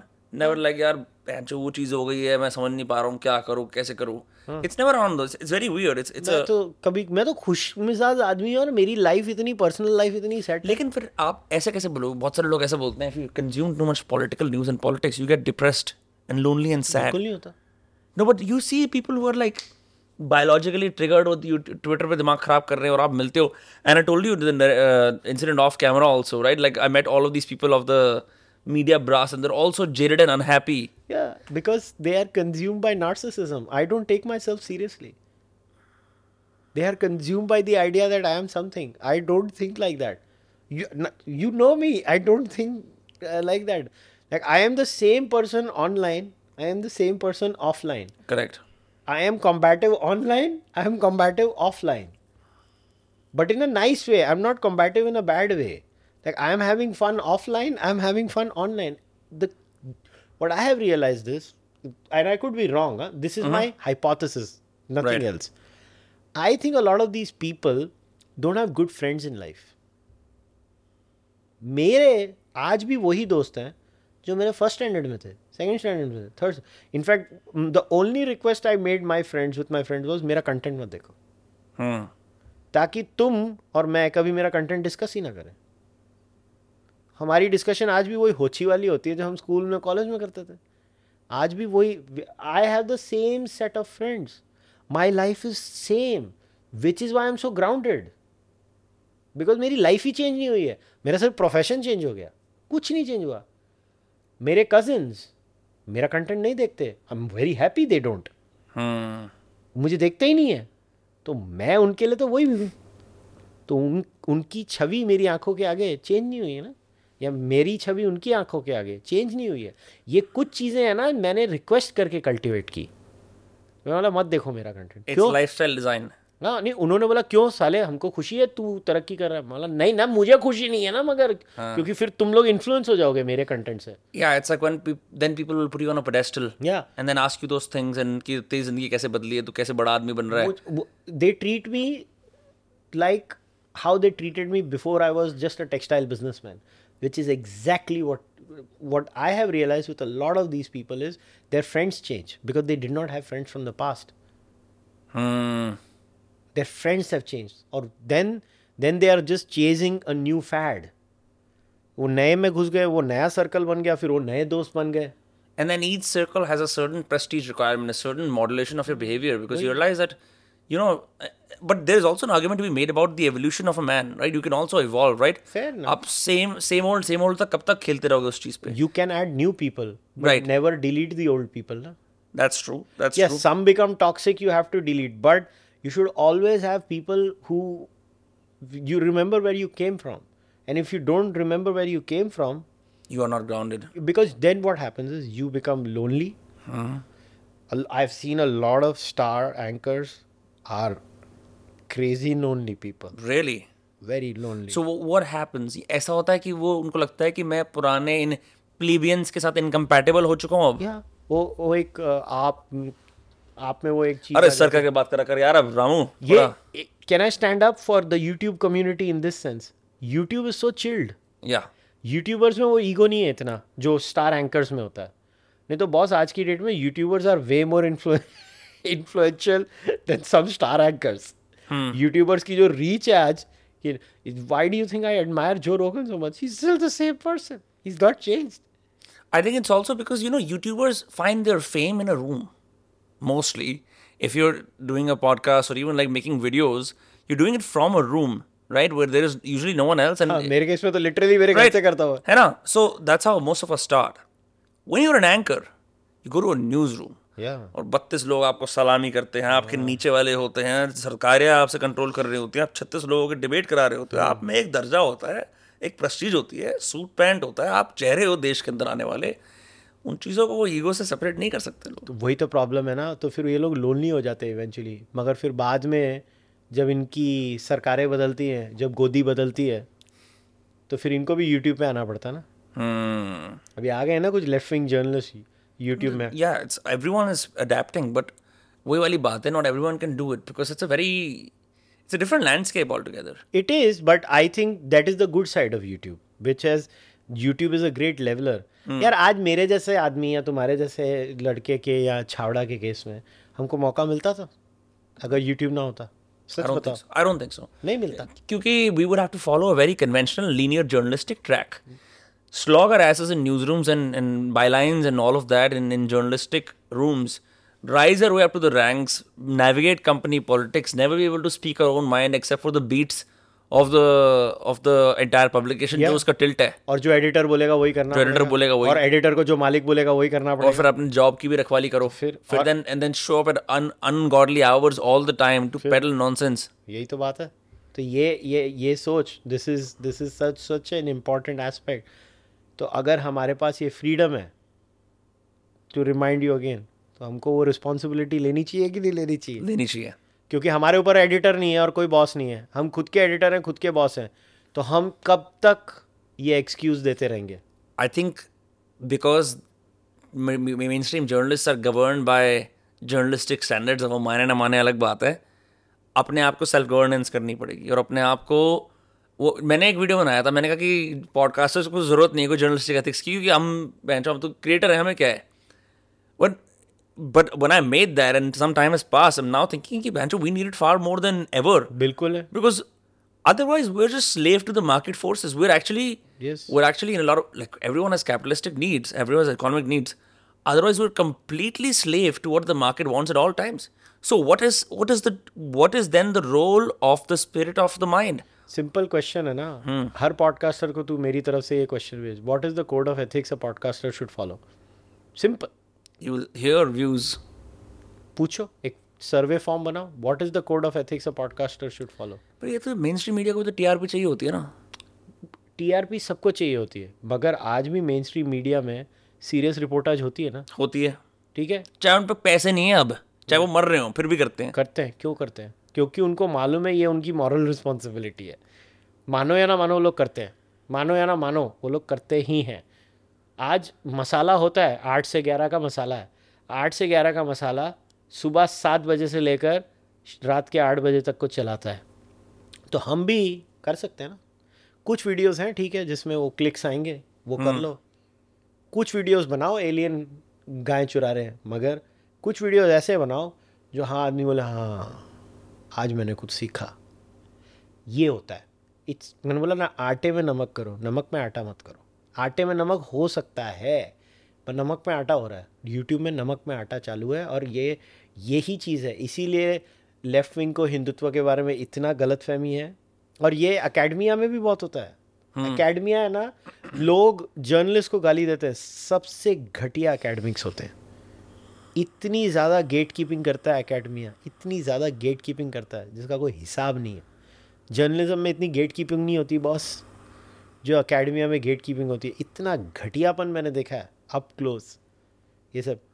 क्योंकि क्या हो गया कि मैं इतनी बुक्स कवर करता हूँ ना अभी, तो अकेडमिया से तो बहुत क्लोज रिलेशन हो गया है आज 5-7 सालों में. I have seen the worst think tanks as bad. Papers में डेटा चेंज कर देंगे. Change the data to meet the requirement. हाँ जी. A think tank which is supposed to be the paragon of academic scholastics research excellence. कैसे होता है? अभी politician को ये पॉलिसी करनी है तो मैं उसको पूरा बदल दूंगा क्योंकि मुझे तो काम चाहिए पॉलिटिशियन से. तो मैं उसको जो सुनना है वो बना के दे दूंगा. थिंक टैंक्स में हो रहा है ये? होता है. सब में नहीं होता, कुछ में होता है. वो थिंक टैंक्स है ना, वो थिंक टैंक्स नहीं है. तो ये प्रॉब्लम है. तो और इसके लिए मैं बोल रहा हूँ मीडिया, मेरे को किसी मीडिया वाले ने पैसा नहीं दिया है, मगर मीडिया को हद से ज़्यादा, क्योंकि मीडिया सबसे ज़्यादा एक्सपोज्ड है. एकेडमिया एक्सपोज नहीं है. वो मीडिया के बाद एकेडमिया एक्सपोज्ड है और सबसे कम थिंक टैंक्स एक्सपोज्ड है. ये सब जब एक्सपोज हो जाएंगे ना तब आपको पता चलेगा यार इनसे तो भला मीडिया ही था. मीडिया इन सबसे भला है. क्योंकि मीडिया को आज भी है ना बहुत सारे लॉसूट्स फेस करने पड़ते हैं. एकेडमिया को क्या, टेन्योर प्रोफेसर को क्या, इनविंसिबल है वो लोग बेसिकली. फ्री है. इसीलिए मैं बोल रहा हूँ कि आज की डेट में ये छोड़ देना, आदमी औरत है, औरत आदमी है बोल के इतना बड़ा झूठ बोल रही है एकेडमिया इस समय अमेरिका में और कनाडा में और पूरे वेस्टर्न वर्ल्ड में, और who is holding them accountable? कुछ कर पा रहे हो तुम? आदमी औरत है, औरत आदमी है, ये बेसिकली वही हो रहा है। लैम्पून कर रहे हैं बस थोड़ा बहुत पॉडकास्टर्स वगैरह, थोड़े बहुत इंडिपेंडेंट लोग। अकाउंटेबिलिटी क्या है इस कल्चर की? या it's permitting culture, but policy level पे कुछ इम्पैक्ट नहीं हो पा रहा है। पॉलिसी लेवल पे ये बॉस अभी, क्योंकि रिपब्लिकन्स अमेरिका में पुशबैक कर पाते हैं और ये सब कुछ चीज़ें हो रही हैं, मगर it is very very serious problem. You cannot bend the truth. I met one of the top researchers. I can't even tell the field that person is researching because इतने कम लोग रिसर्च करते हैं उसमें कि वो आदमी का नाम बाहर आ जाएगा. That person told me, मैंने उसको बोला तू ये काम कैसे कर रहा है अंदर? बोलता हाँ, उसने मेरे को डाइवर्सिटी एक्विटी इंक्लूजन का वो एक, वो जैसे हम लोग पहले रिलीजियस मंत्र पढ़ते थे, ये डाइवर्सिटी एक्विटी इंक्लूजन का मंत्र है, वो एक स्टेटमेंट दी, मैंने वो साइन कर दिया और अभी मैं मेरी साइंस कर रहा हूँ, बाकी कोई लेना देना नहीं है. मगर हर आदमी से साइन कराते हैं जैसे कि ये कल्ट है. इसके लिए मैं बोल रहा हूँ. और अभी उसके अगेंस्ट पुशबैक शुरू हुआ है. अच्छा, और साउथ एशियंस ही कर रहे हैं बहुत सारे पुशबैक ना, because they realize they don't want to be tokenism की शिकार नहीं होना चाहते वो. इसीलिए मैं कह रहा हूँ कि ये चीज़ें, मीडिया को गाली देना बहुत आसान है क्योंकि मीडिया रोज आता है आपके आगे. जो असली गंद है ना वो अकेडमी और थिंक टैंक्स में है. बहुत गंद है, बहुत गंद है. आप फॉरेन पॉलिसी एनालिसिस पढ़ो, सिंपल है, ठीक है. कितने foreign policy claims. Foreign policy is about making claims, right? China is going in this direction. India is going in this direction. America is going in this direction. They make claims. How many of ये जो fact checker टुच्चे के जैसे एक दूसरे को, media को fact check करते हैं, थिंक टैंक एनालिस्ट को कौन फैक्ट चेक कर रहा है? फॉरेन पॉलिसी में, डिफेंस एनालिसिस में कितने लोगों ने बोला था ये हो जाएगा, वो हो जाएगा, यूक्रेन और रशिया में? कितने लोगों ने यूक्रेन रशिया के प्रेडिक्शंस को फैक्ट चेक किया? क्या ये इसलिए because think tanks actually don't fall under the label of news and media? बिल्कुल, वो अपनी सुमड़ी में काम कर रहे हैं, मगर उनको फैक्ट चेक कौन कर रहा है भाई? मैं ये चीज़ें कौन कर रहा है? उनको फैक्ट चेक कौन करेगा? Think tank. Because they are the ones who overlook independent. Boss, they are the ones who influence policy. Imagine, तुम्हारा मीडिया थोड़ी ना, तुम्हारा मीडिया गूं पॉलिसी इन्फ्लुएंस करता है. पॉलिसी इन्फ्लुएंस करते हैं think tanks, consultancies, NGOs working with institutes. नहीं तो हम कैसे कर सकते हैं? How can we enact a system where you're basically having a think tank or some sort of a statutory body or a surveillance, something like that? No, you just have to, again, like I said, you'll have to create fact checkers or people on YouTube who will read these papers and start debunking them. और ये हो रहा है America. Go after think tanks? Yeah, America में होना शुरू हो गया. अमेरिका में there are institutional responses to these things. Because America में पैसा है. इंडिया की प्रॉब्लम है, इंडिया में पैसा जैसे मेरे को ये तो पता है कि राइट के लोगों ने लेके ACLU की धज्जी बनानी शुरू कर दी कि ये जो ACLU है और ये सदर्न पॉवर्टी लॉ सेंटर है, ये लेफ्ट के थिंक टैंक और लॉबीज हैं, इन पे अटैक करते हैं अब. नहीं, उन्होंने उनके पेपर्स दिखाए ना, उनको एक्सपोज किया. हाँ. और ऐसे ही कुछ राइट विंग, मगर क्या है ना, अमेरिका में अगर लेफ्ट विंग थिंक टैंक्स है तो राइट विंग थिंक टैंक्स भी हैं. करेक्ट. हटसन है, ये वो क्या है, एक और भी है, बहुत सारे हैं अच्छे अच्छे थिंक टैंक्स हैं जो राइट विंग होते हैं. इंडिया की प्रॉब्लम क्या हो रही है? इंडिया में थिंक टैंक्स के नाम पे भी है ना तुम्हारी इवेंट मैनेजमेंट फर्म्स है. इवेंट कर लो, ऐड का पैसा रेस कर लो, स्पॉन्सर रेस कर लो, हमारा काम हो गया. ओरिजिनल रिसर्च बहुत कम होती है इंडिया में थिंक टैंक्स में. मैं सच बोल रहा हूँ तुझे. तो एक काम कर, इंडिया के सारी थिंक टैंक्स है ना, उनके नंबर ऑफ पेपर्स गिनती के कर ले जो लोग प्रोड्यूस करते हैं. I will say in my own little experience of dealing with one or two think tanks, there's something called Council for Energy, Environment and Water. They do excellent work in urban mobility वगैरह, but they're non-political.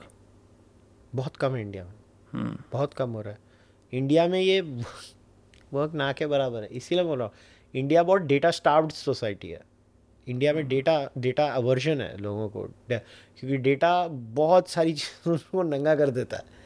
इसके लिए कह रहा हूँ. तो ये सब जो कल्चरल इश्यूज है ना, और यूट्यूब भी उसी का एक शिकार है. और यूट्यूब में धीरे धीरे ये चीज़ें निकलती जाएंगी, अपने आप होएगा. ये जो एक समुद्र मंथन हमारी होती है ना, ये मंथन हो रहा है. मगर इसमें आवाज़ करने वाले लोग चाहिए. जैसे मैं हूँ, अभी आवाज़ कर रहा हूँ, और लोग करेंगे आवाज़. इवेंचुअली यार पब्लिक पक जाएगी. पब्लिक कब तक ये जो item song version of YouTube है, ये कब तक चलेगा? कि मैं देखना चाहता हूँ कब तक चलेगा. I want to see how. Either you categorize yourself completely as entertainment and take a stand. आप बोलो कि हम सारे entertainment कर रहे हैं, हम info नहीं कर रहे. That is why I think it's very weird because that's how the system is programmed. The issue is because most of the creators, sometimes even me, in some of the episodes I make, we fall under the bracket of infotainment. Yeah, it is infotainment. News भी India में infotainment है 8 to 11. मगर उसमें info कम है, tainment ज़्यादा है. But that's the model. Indians like drama. Everybody just wants drama. And I don't know, I guess Indian society में इतना pain और agony थी तो उनको लगता है कि अभी बहुत post traumatic stress disorder हो गया. अच्छा, एक चीज़ पूछनी है आपसे unrelated to this. मैंने विवेक रामास्वामी को देखना शुरू करा. मैं बढ़िया यार, ये टॉप का काम कर रहा है, फराडेदार बातें बोल रहा है, डरता नहीं है, ये लॉबीज कॉल आउट कर रहा है सारे रिपब्लिकन्स की. मैं बड़ा खुश हुआ. कहीं ना मेरे मन में ना एक स्केप्टिसिज्म था, ये ना कोई षड्यंत्र है, ये ट्रम्प ने प्लांट कर रखा है इसको. नहीं, ये ट्रम्प का वीपी बनना चाहता था, वो हो जाएगा, या वीपी बन जाएगा या उसको कैबिनेट में पोस्ट मिल जाएगी. हाँ, बेसिकली तो मुझे ऐसा लगा क्योंकि ट्रम्प अभी खुद डिबेट्स में नहीं आ रहा है, आई डोंट नो व्हाई, इसने इसको भेज रखा है too, because he never really addressed him, opposed him directly. नहीं, क्योंकि उसको अपोज नहीं करना था ना ट्रम्प को. उसका काम बड़ा सिंपल था, मैं बातें बोलूँगा और बाद में मैं ट्रम्प को एंडोर्स करूंगा और उम्मीद करूंगा कि चाचा मेरे को यहाँ वीपी बना दे या कोई मिनिस्ट्री में दे दे. बट बड़ा स्मार्ट लड़का है विवेक यार, I am proud of him. उसने तो अपना उल्लू सीधा कर लेना hopefully, because he knew that he was never gonna be the, obviously वो नहीं जीतने वाला है यार. कम ऑन, गोरे कितने भी नॉन रेसिस्ट हो जाए मगर इतना तो यार रामास्वामी को तो ना वोट दे वो सारे. आपको कैसा लगता है Trump? I don't like the personality, मगर ट्रम्प की पॉलिसीज ठीक थी. मगर I have never been a Trump fan. मैंने कभी छुपाया नहीं है. I don't like him. I just find him to be very repulsive as a person. As a president I think he was very repulsive and he just cross all lines. But then I don't like Biden either. But मतलब वो तो चाचा गिर जाए, मेरे को तो ऐसा लगता है कि गिर ही जाएगा. ये तो ऐसा करके बात करता है, उसका तो कुछ. But it didn't look like from appearances standpoint at least Trump was in command of what he was doing. हाँ, वो है, ठीक है. आई मीन ट्रम्प की policies were very interesting. He got middle eastern peace and a few things that he did were right. But then man, the way he is, right, his personality is very repulsive. Like if he was my prime minister, I would be in depression. Because he's America का, सानू की ओनू जो करना करन दो kind of. तो मेरे को हंसी आ जाती है उसको देख के. मेरे तीनों रूममेट्स ना बड़े लिबरल थे 2016 में जब वो बना. तो I was just watching the news. I grew up reading Trump books, right? Because my dad, like as a businessman, he had his books. How to get rich, how to build your fortune is three Art of the Deal or ये सब. Art of the Deal नहीं थी. I didn't have that book. I had all the books following that. And I actually read the books. And some of the books have such great wisdom, including things only Trump can say. One chapter is called Have an Ego. ठीक है? Anyway, so I saw him as a businessman all my life. Then हम लोग बैठे हुए थे 2015 में. I just taken the first year admission, even before college had started, before orientation. My dad said, breakfast पे देखा था, ये बंदा इस देश का प्रेसिडेंट बनेगा. मैं क्या बात कर रहे हो, ये तो इतना अच्छा, इतना बढ़िया मुल्क है, इतने डेमोक्रेसी के शौकीन है, ये कार्टून बनेगा. He's like, no, he's going to be the president. And he became one. Now these three liberal roommates, they held me, they accosted me and said, why don't you care? We are caring so much. Motherfuckers didn't go to college for weeks in depression. ज़्यादा ही कुछ हो गया ये, बेवकूफ़ लोग. तो मैं वही कह रहा हूँ ना, it's, I think what Trump represents, no, at least to people like me, is that business, cult of personality and simple language steals the day. Yeah, it does. I mean, but I think, I mean, to each its own मैं बोलूँगा. I don't, again, I want to be very clear. His policies, many of them I did not have a problem with. But his personality is just not me. I mean, I can't handle it. Who's your favorite statesman ever? I think Across the Narendra world. Modi. Yeah, really? I think he's a good personality. I think a good statesman. Like in America, I used to like Canadian Prime Minister Stephen Harper a lot. Okay. He was a conservative Prime Minister before Justin Trudeau. I used to really admire Stephen Harper a lot. Why is it there's such a resurgence of like the importance of the EAM post? Why is S. Jaishankar have the kind of cultish following he does? I think he speaks well. That's it? Yeah, I mean, that's about it. I mean, as far as the policy making landscape is concerned, I think India under Narendra Modi is way more centralized in terms of policy making. But I think the honorable minister is a great communicator. And people don't remember, he was a career long bureaucrat who worked in the foreign ministry. So he knows the tricks of the trade. He knows how the things move there. So I think he's just a great communicator. Conventionally, we haven't had foreign ministers who were parts of bureaucracy. I mean, I don't remember the exact numbers. I'm sure there must have been people from the past. But Mr. Jaishankar has spent a lot of time there. What's the incentive for putting in members of the bureaucracy as politicians at central posts? What does it achieve? As opposed to putting someone who has, say, contested the field and won elections. There is no reason. ऐसा कुछ नहीं है. Sometimes you even have lateral entries in bureaucracy. People who come in the form of like from the corporate world straight into the bureaucratic world. And similarly, bureaucrats, sometimes they bring something good. Like I think with a prime minister like Narendra Modi, right, he's very comfortable working with bureaucrats. He's just the way he is. And some others are not. So it depends. It depends on the prime minister. More than the cabinet is a reflection of the prime minister's personality. This cabinet is a reflection of the personality of the Prime Minister of India, who likes to control things. I'm just being... I like Modi, but I'm not going to deny he likes to control things. Again, Modi doesn't pay me, so even if tomorrow they don't like what I've said here, I don't care. It's not like they run my life, but I like Modi, but I don't like this aspect of Narendra Modi. It's very controlling. But it is what it is. I mean, he's done great things for India. Nobody can deny that. I mean, yeah, the left will, but I mean, rationally you should not. That's the whole point. But this government is very clearly a reflection of how Mr. Modi wants to run things.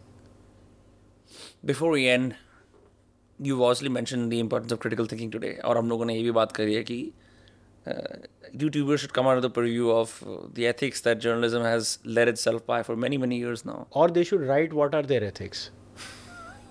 What if I suspect आप अंदर जाओगे और आपको मिलेगा एक खोखला talent जो अंदर से इनसिक्योर है फेम के लिए. अब वो किसी तरह से नेविगेट करके यहाँ तक पहुँच गया है. And there are no ethics.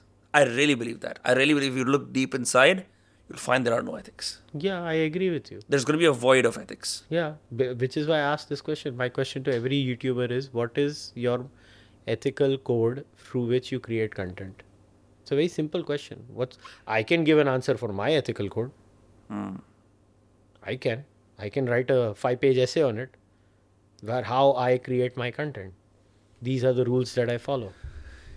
So the last thing that I want to ask you is, this is perhaps like the thing that has been around for many, many years. The statement that, yaar, I don't care about politics, I am apolitical. There is no such thing as apolitical. You can be indifferent to politics. You cannot be apolitical. तुम तुम्हारे घर में भी politics खेलते हो सालों अपने रिश्तेदारों से, तुम apolitical कैसे हो गए? अपनी बुआ को नहीं बख्शते तुम. साले apolitical बनने की बात करते हैं बेवकूफ से. So basically लोग इसलिए बोलते हैं so that it absolves them of the responsibility to deal with what's happening in the country. Basically क्या होता है कि a society that has had so much pain, so much poverty, उसके बाद भी तुमको साला ये भी टेंशन लेनी है, वो वाली बात. कि वित्त मंत्री ने आज निकाला ये नया, हाँ, नहीं सुनना, मेरे को एस्केप चाहिए इसके लिए. मगर Indians are very political on average. Voting percentage देखो इंडिया में, वेस्ट में ऑन्टेरियो में, one of the provinces of Canada में लास्ट स्टेट इलेक्शन हुआ था 33% वोटिंग. महाराष्ट्र में तुम इलेक्शन करोगे 65-70%. Indians are not apolitical. Indians are very political. Indians vote, they like to vote. Indians are very political. Young Indians, एक certain class होगी Instagram पे जो जाते हैं, उसी की बात कर रहा था मैं. हाँ, वो जाते हैं, अच्छी बात है, उनको रहने दो वैसे ही. उनको नहीं रहना पॉलिटिकल, मत रहो. पॉलिटिकल बनना, वो ना रह के भी, you don't have to vote to be political. You can still have a political opinion. It is ideal to vote. but without voting also you can have a political opinion. Why? My answer would be very simple. Politics has the most disproportionate effect on your life because policy making happens from politics. To say I am apolitical has to be the stupidest thing or the stupidest decision you'd make in your life because you're ignoring the one thing that affects your life the most. You should be very careful about what's happening politically in the country. You could be wrong in your opinions, but you should always engage politically. On that note, आपके कीमती समय के लिए बहुत बहुत बहुत बहुत बहुत धन्यवाद. और जिस प्रकार से आपने हिंदुत्वा की डेफिनेशन को आज मुझे बताया है, शायद अब मैं इसका खुद भी प्रोपोनेंट बन जाऊंगा और रिसर्च बुक पढ़ना, उसकी विक्रम की बुक पढ़. और मैं स्टार्ट कर, मैंने बोला ना हिंडोल की बुक पढ़ और हिंडोल से बात कर, उसको पॉडकास्ट पे बुला. ओके. हिंडोल की बुक पढ़, सोल एंड स्वॉर्ड, और उससे पॉडकास्ट कर. You will get a lot of clarity. Or before I wrap it up, thanks for having me, and I want to say this on the record. I'm so happy with your success. I'm really proud of you. Thank you. Because I've seen you grow as a person, as a content creator, and I'm really proud of you. And I say this with all seriousness. मैं तुझे WhatsApp पे तो बहुत बार बोल चुका हूँ, but I wanted to say this on the podcast, on the record. And I'm really happy, and I wish that you grow even further in life. मुझे खुशी होती है तेरी तरक्की देख के. Thank you. आपने ये बात consistently maintain करी है, and thank you for helping me see the way when sometimes I err here and there, and मतलब I always look up to you. और ज़्यादा तो मैं भी आपके पर्सनली कर देता हूँ, बट जब तो अंबानी बन जाएगा मुझे एक बंगला दे देना. नहीं, but I want to say one thing. I think in this space it's already very isolating because you're sort of doing it on your own and everyone has different teams and different opinions. To at least have a sounding board for what is complete BS at all times is a privilege that I have because I'm friends with you. Thank you very much. Thank you. People can follow you on the Charvak podcast, Yeah. And see your numerous conversations. And this was Kushal Mehra on Dostcast. See you all in the next episode. Take care. Bye bye. Sayonara. Jai Hind. Bye bye.